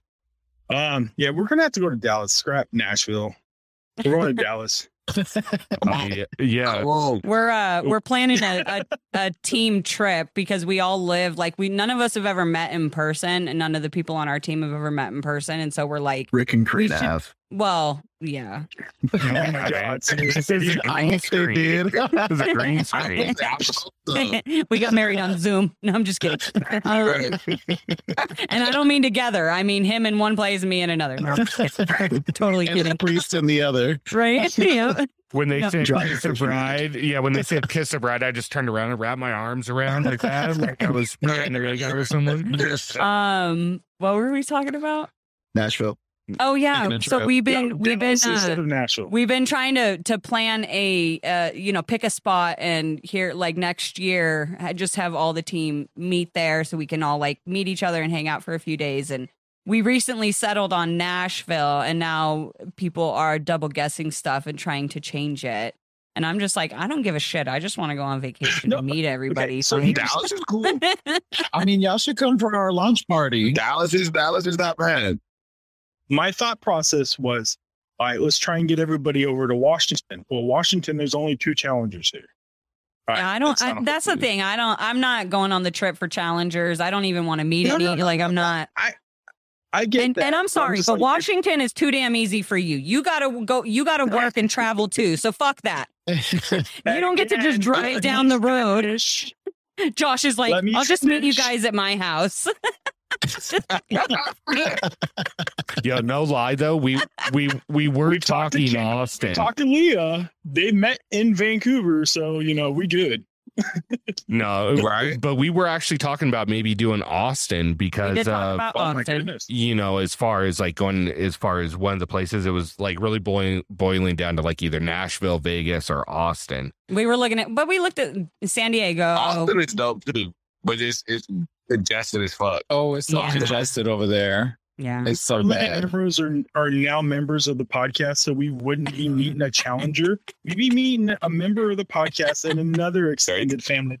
Well, and I don't mean breaking any laws. No, look, I don't mean I don't want to meet. I'm just saying, like, I don't want to go to like a one specific location to like. No, I get it. No lie, I love Marlon. I love you, Ambrose, and I would love to go to Dallas and meet y'all. But if we're going somewhere to meet a challenger, we're going to fucking Miami. I'm gonna go meet Tori. Oh my God, you're such a. I love my wife, but no, we're going to. No, you will never meet Tori. You know who's down to CT? CT's in Miami. CT's married. So am I. I'm just saying. Tori's nervous. Yeah. Oh, Tori's married to the game. Hey, forget you all. Let's decide if we're going to go wherever. I'm going to go there at least once so I can, hopefully talk Marlon into at least doing one gym visit. And then he can kill me and send me back on the flight. Right. We're gonna get a good gym session in, right. And then you'll be stored your entire flight back. Yeah, I was gonna say, dude, you're gonna go to the gym with Marlon and come out in a fucking body bag, right? We had our therapist, so therapist Amy came and worked out with us after the show. After we recorded one day, and the next day she tells me, "I'm never working out with Marlon again." Yeah, I love her. She's awesome. Like, I'll go work out and then like die, and then you're like, hey, we're doing another podcast. Marlon's coming on. No, I don't want to see him. I'm good. Yo, but no lie, like, tell me this doesn't sound like super fucking cool. Like, we were talking about going to Nashville, and Karina's like, well, we could like just set up a phone and we could all talk and do like an it'll be a shitty podcast. Yeah, but like an let's do one in person podcast. And I was like, if we're going to a big city, we can just rent a fucking studio and all go in there and record and have a couple drinks. I wonder if they have studios in Nashville. I wonder Probably if they do. I don't know. They don't do much recording there. Yeah, I don't know. Good luck finding one of those in Nashville. Yeah, I wonder if we'll be able to find Tex-Mex in Texas anywhere. Yeah, I don't know. I don't know if Texas has Tex-Mex. Yo, no lie. Oh, but hey, in Dallas though? Yeah. In Dallas though, we got this spot. It's actually like right around the corner from Ambrose's. It's like literally designed for running podcasts. Oh, wow. So you rent it out for a day. And they have mics and all this stuff set up in there. We wouldn't bring our podcast through them, but the only thing about them is they want to take some of your sponsorship, and we didn't want that. Yeah. But yeah, they got a really good setup. We listened to the system and everything. It sounds really good. That's awesome. Yeah. And that's kind of what we were thinking is we were like, well, I mean, we could just, rent out a studio. It'll sound really good. We won't have to do any work. But yeah, and there's a brewery next door if you like beer. Yeah, yeah. Fuck, sold. Done. You know what? Like I would actually be down for Texas, like, because I mean, don't get me wrong. My only issue is we just gotta find the right time because I can't do the heat. I can't do the heat and the dry, and I can't. I don't do die. Heat. I will fucking die. Like I'm built for cold. I'm not built for cold either. I need that nice. Well, I mean, Texas does got an AC everywhere you go because they know how people feel. So that's have had people complaining about heat. No. Because it's perfect here. We don't get too hot. We don't get too cold. Oh yeah. You know what I mean? This ain't Vegas. It's not Vegas. We don't get in the hundreds here. We got like 85, 90. Yeah. Throwing out numbers as if I know what the hell you're talking about. Fahrenheit. I mean, if you come to Texas, you can have like 90-degree weather, and then the next day it's raining, and then the next day it's snowing. So bipolar weather. Right. And then the next day it's a tornado warning. Oh God. Seriously though, you're gonna get all seasons in one day. Yeah, so you don't have to worry about it. Just wait. Yesterday here, it was sunny in the morning, and then it got overcast, rained, and then it hailed, and then it started to snow. What's today? It's April 3rd, and tomorrow, so like overnight tonight, so like Sunday, we're supposed to get 15 to 25 centimeters of snow. Oh my God. Again. I'm not going to lie. It fucks me up every time you use the metric system. Like, I'm used to freedom per unit. I know you are, because I always have to like convert everything anytime I try to tell you what the weather's doing. Yeah, like I need you to like tell me like donuts per hour. Like that's what I understand. Donuts per hour. Get over yourself. Oh my gosh. All right. Well, I mean, guys, I'm going to start wrapping this up because I know we've been on here for damn near 3 hours. I have to pee and I'm so thirsty. So yeah, unless yeah, I was gonna say I know Marlon's like, fuck man, I gotta go try to go to the gym tomorrow and shit. Right? Yeah, they gotta probably laying in the bed. No, I'm not yet. I'm on the couch. If I was in the bed, I would have. Yo, I'm not gonna lie. Like, so we had a long night last night, and then the kid woke up super early this morning. I was up with him, and I let her sleep till like 10. And then I'm like sitting here and like 10:30 hit, and we started talking. I started rubbing my eyelids. I was like, oh no, this ain't gonna be good. This ain't gonna be good. Started nodding off right here on the podcast. Oh my God. It's like, oh yeah, man. So all right, let's knock this out. God, why is the closing always so awkward? Because you don't want to say goodbye to us. Goodbyes are so hard to say. Goodbyes are so hard. Yeah. No. All right, guys, thank you so much once again for tuning into another episode of the Challenge Trash Talk Roundtable.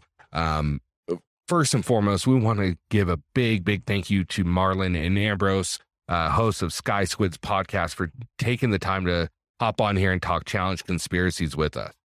Yep. Yay, Squidz. Yes, guys. Follow seriously. us, like, share. Yes, seriously. Yes. Everything's going to be linked below, whether you're reading this on Spotify, Apple, IG, Facebook, YouTube, wherever you're reading this, everything is linked below. Go check out their podcast. It is so much fun. Go check it out. Go follow the page. They do giveaways, like they do lives, they do all kinds of shit. So just make sure you follow along. And enjoy those episodes. There's some really, really good ones in there. Yeah, there are. I mean, there's this one where they are talking about aliens. It's a really solid episode. No, seriously, guys. Very good one. Go listen to the ones with therapist Amy. Like I've said this like 1,600 times through this episode, but I love her. And those episodes are probably one of my favorites. I mean, I'm really big for like mental health and self-care and stuff like that. So I really personally love those episodes. Definitely make sure you check out any of the episodes with therapist Amy, because she's awesome. Yeah, so make sure you do that. Go check out their IG at Squidz, and while you're on there, make sure you're following Marlon and Ambrose. Make sure you're following BBG Films, BBG Streetwear, and we're gonna link all of that for you guys to go take a look. And no lie, we're all wearing these hoodies, not just because we support Marlon, but because they're comfortable as shit, man. They're soft. They look good. California Bear. Go get that shit. When we first got them, I think I wore mine for like 3 or 4 days, like in a row. And Rick was like, "Are you going to put a new hoodie on today?" I was like, "I don't know. I like this one." Hey, don't sleep on the socks though. The socks are very comfortable. Dude, those socks look awesome. And I want one of the backpacks, man. That thing is sick. Okay. Yeah, those things are dope. What we can do. Let's see what we can do. So Ambrose was messaging me about the socks, and I was like, "What do you mean you got socks?" Dude, the socks. Dude, the socks, man. Yo, all right, hey, no lie. So I've got like this kind of like addiction with dress up socks. Like I would like them to be really kind of like out there. Yeah. But if you guys put the Squidz logo with both y'all's faces on there, I will cop those and wear them at least once a week. at least once a week. That'll be our Saturday. Oh my God. Right. You know, some of the guys, He'll be rocking those at the office. Right. Look, we'll make one. It'll be like one pair, and then my face will be on the left side sock, and his will be on the right side. Get the right. Oh, that's that was so dope. Oh my God. I'm gonna start tagging y'all just like a photo under the desk of my sock at work. Like, shout out to Sky Squidz. Oh my God. We might come out. We didn't think I'd get some Sky Squid socks. Everybody likes socks. I'm a sock. I do. Yo, also, I love socks. You guys, I want to do this for you. I'm not gonna like take the hoodie completely off because I don't want to disrespect BBG. But if you guys can see right there, there's a challenge fandom t-shirt underneath. Where's mine at? Yeah. So that's why I wanted to tell y'all. You guys have been so supportive. Like Marlon, like I said, you came on our podcast when nobody was listening to us. Shared our shit even when you weren't on the episode. Like, you know, so much support. So I want to send you one of these. I'll send you either a shirt or the hoodie, and I'll do the same for you, Ambrose, for your support as well, man, and the connection we've had together because. The more we've been doing this, we find out that a lot of people want to work together and do all this shit, but they're also quick to put everybody else on the back burner and do them dirty and try to put themselves forward instead. Mm-hmm. And like we were talking about earlier, there's enough out here that everybody can eat and we can all be supportive of each other and all work to achieve that goal. And so, it's just our way of saying thank you guys. Yeah. You know what I mean? Thank you. Thank you. I appreciate that a lot. We'll link up to get some addresses and stuff. So Rick, you'll reach out to do all that. Get it all and handled. Then, we'll send you guys, and then just whatever you want, shirt or hoodie, whatever. And they're we got them from the well, Ambrose sent me the place. So quality. Yeah, so it's the same. They're really I love these sweaters. Oh my gosh. Yeah, they're so soft. Like I said, I'll shoot those over to you guys, and just. Big shout out to Marlon, to Ambrose, to Sky Squidz having us on. And shit, Marlon, what is like your third time on our podcast? This is our fourth time recording with Marlon. Fourth time. Third on ours, and then we did one on his. So fourth time recording with Marlon. Y'all are just a new co-host at this point. Well, we're trying to put together we are in the process of putting together a launch party for the podcast in Dallas. So I mean, depending on the timing, because the people that we're working with, things are taking a little bit longer than expected. But if it does carry out, to later in the year or maybe next year, we don't know. I would love to have you guys come. That would be great. Yeah. Just let us know.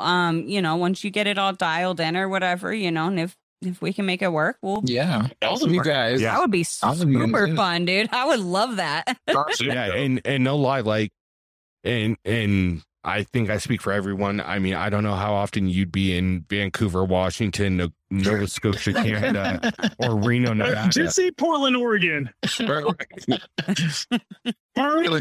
bro. What's your license plate say, Josh? Does it say Washington or Oregon on it? One of them said no. They all believe Washington. Yeah. Look, I could throw a rock and hit California for here, but I'm still claiming Nevada. All right, it is what it is. Oh my goodness. But no, seriously, thank you guys so much, though. Like, it was so much fun to have you guys on, and I don't think that this episode would have been what it was without having you guys on here, having your insight too, Marlon. So we really appreciate it. We appreciate your guys' time. Like, we know it's like way later where you guys are than it is where we are. So, we really appreciate that. And thank you guys so much for coming on tonight. Yeah. Thank you. Thanks for having us on, man. Of course, anytime, man. We truly appreciate it, guys. And so, without anything else to say, man, we'll cut you guys loose and let you guys enjoy some rest finally. I'm ready in the bed. Yeah, good night. All right. Have a good night. All right. Thank you, guys. Have a good one. Bye. Thank you. Bye. What up, team? Boom. That was fun. That was awesome. Boom. That was awesome. That was really Rick. good. That was really good. What, Josh? Rick, Josh, I missed you. Mr. Musk. You should have stayed in bed for a little bit longer. I need you. You were falling asleep on me. I wanted to send you text messages, but my shit was falling apart here. Bro, first of all, I love you, but don't even say you need my energy. Where have you been out for the openings for the last fucking month, bro? I love you. I'm not an army of one, okay? Rule number 78, never walk out on a podcast host in a funny jacket. What the fuck? Wedding crash. Oh my God. Or 323. Yeah. Don't quote the rule book to me. I know the rule book. We created it together. That one was fun. I enjoyed it. I mean, it's hard to talk about challenge conspiracies because I felt like it all just kind of kept boiling down to the same thing. You know what I mean? Well, yeah. But it was a fun conversation to have. And I think it was a fun conversation. And I learned about some that I hadn't ever heard before. Yeah, obviously, we have no answers. We did debunk a couple of them that it was just like, nah, they're nah. We got Marlon's take on the Jordan Tory thing, which was awesome. I think it was a really good episode. I'm excited to release this one, honestly. And honestly, like, fuck all that shit. The energy on this one was so fucking fire. Like, I just felt like we were all having a really good time. Yeah, totally. Oh, it really was. Yeah. Well, and that's the thing, like, I noticed it with when we went on Squidz with Ambrose. Like, obviously, we know we already have a rapport built with Marlon because he had been on our podcast twice at that point already, and both times for like a few hours. Yeah. But even going on Squidz, like, I had a good rapport with Ambrose, like even just conversing about aliens and conspiracy theories there. So we'll definitely have them back on whenever they want. Oh yeah, dude. Anytime. Totally. I freaking love them. I love just like sitting and talking with Marlon. He's really cool to just sit and pick his brain, especially about challenge shit. But I literally mean about anything. Like, he's just one of those people that, is just open to sharing his opinion and his views, and he loves to talk. So it just makes talking to him that much more like entertaining and enjoyable, Yeah. Well, and that's the thing is, like, Ambrose is super cool because, like, when they started doing that giveaway, I was like, yo, dude, those shirts look really fucking cool. Like, if you don't mind me asking. He was like, oh, no, dude, here's the link, and, hooked it up. And, dude, it's, like, just really genuine, awesome guys. Yeah. And there's, like, I can't say enough about those two. Yeah, like, exactly. And that's the thing. It's like, I was on Marlon's live earlier, right? And some dude hopped on there, and he was like, dude, you're hella cocky and blah, blah, blah. And Marlon's on there trying to like kind of defend himself and being like, nah, dude, I'm honest. I'm upfront with people, but I'm not cocky. Yeah. No, I was like, dude, that's the worst definition for Marlon. I mean, like I said a couple times on our podcast, he came on and talked to us when he didn't need to. Like, he said yes to us before we had even interviewed Devin. He was like, yeah, no, dude, I'll do it. I just got to do a few things. I'm going to be out of town, but we'll do it. Yeah. And it turned out it was like 4 weeks later. 4 weeks later, we interview him. Mm-hmm. You know what I mean? Like, and then he comes back and does a roundtable with us, which then invites us on his podcast. Now comes back, does a second roundtable. Now I'm sure we're going to do a follow-up interview with him at some point. Like, talk about, all his progress with CBG and shit, but right. So I don't know. I really enjoy the relationship with Marlon. Yeah. And I'm loving getting to know Ambrose. I think he is really cool.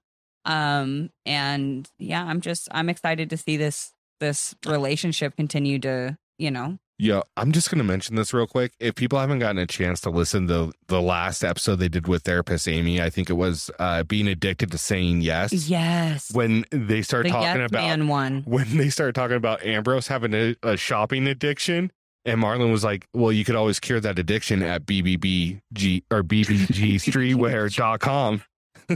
Yeah. Fucking dying, bro. Dying.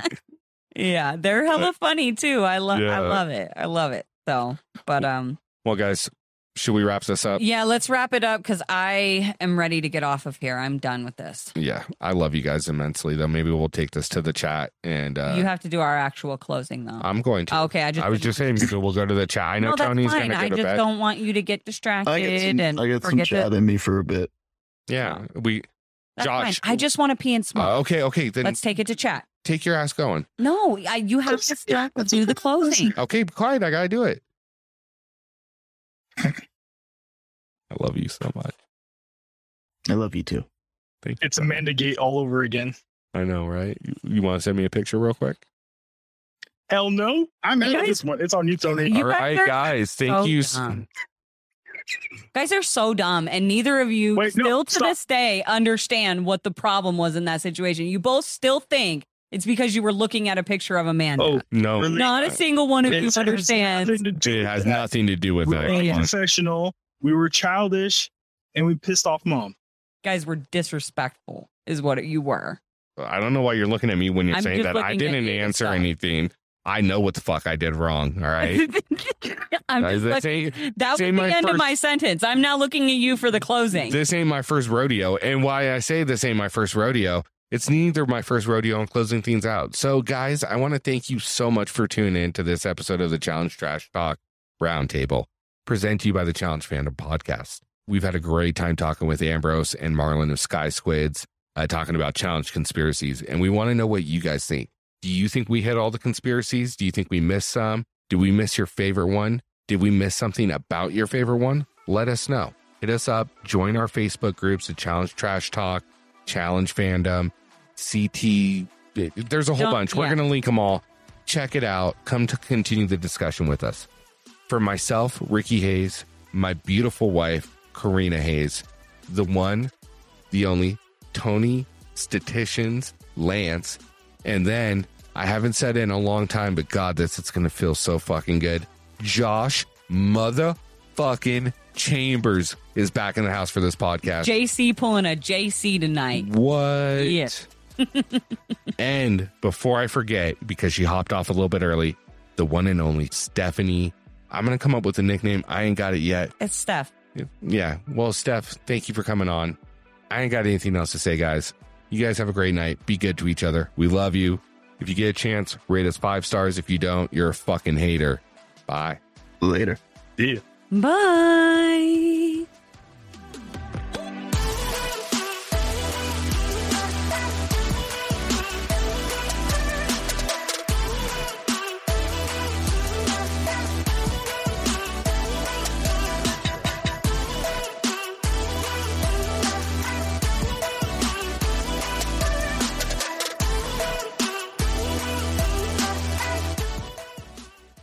Like, get me out of here.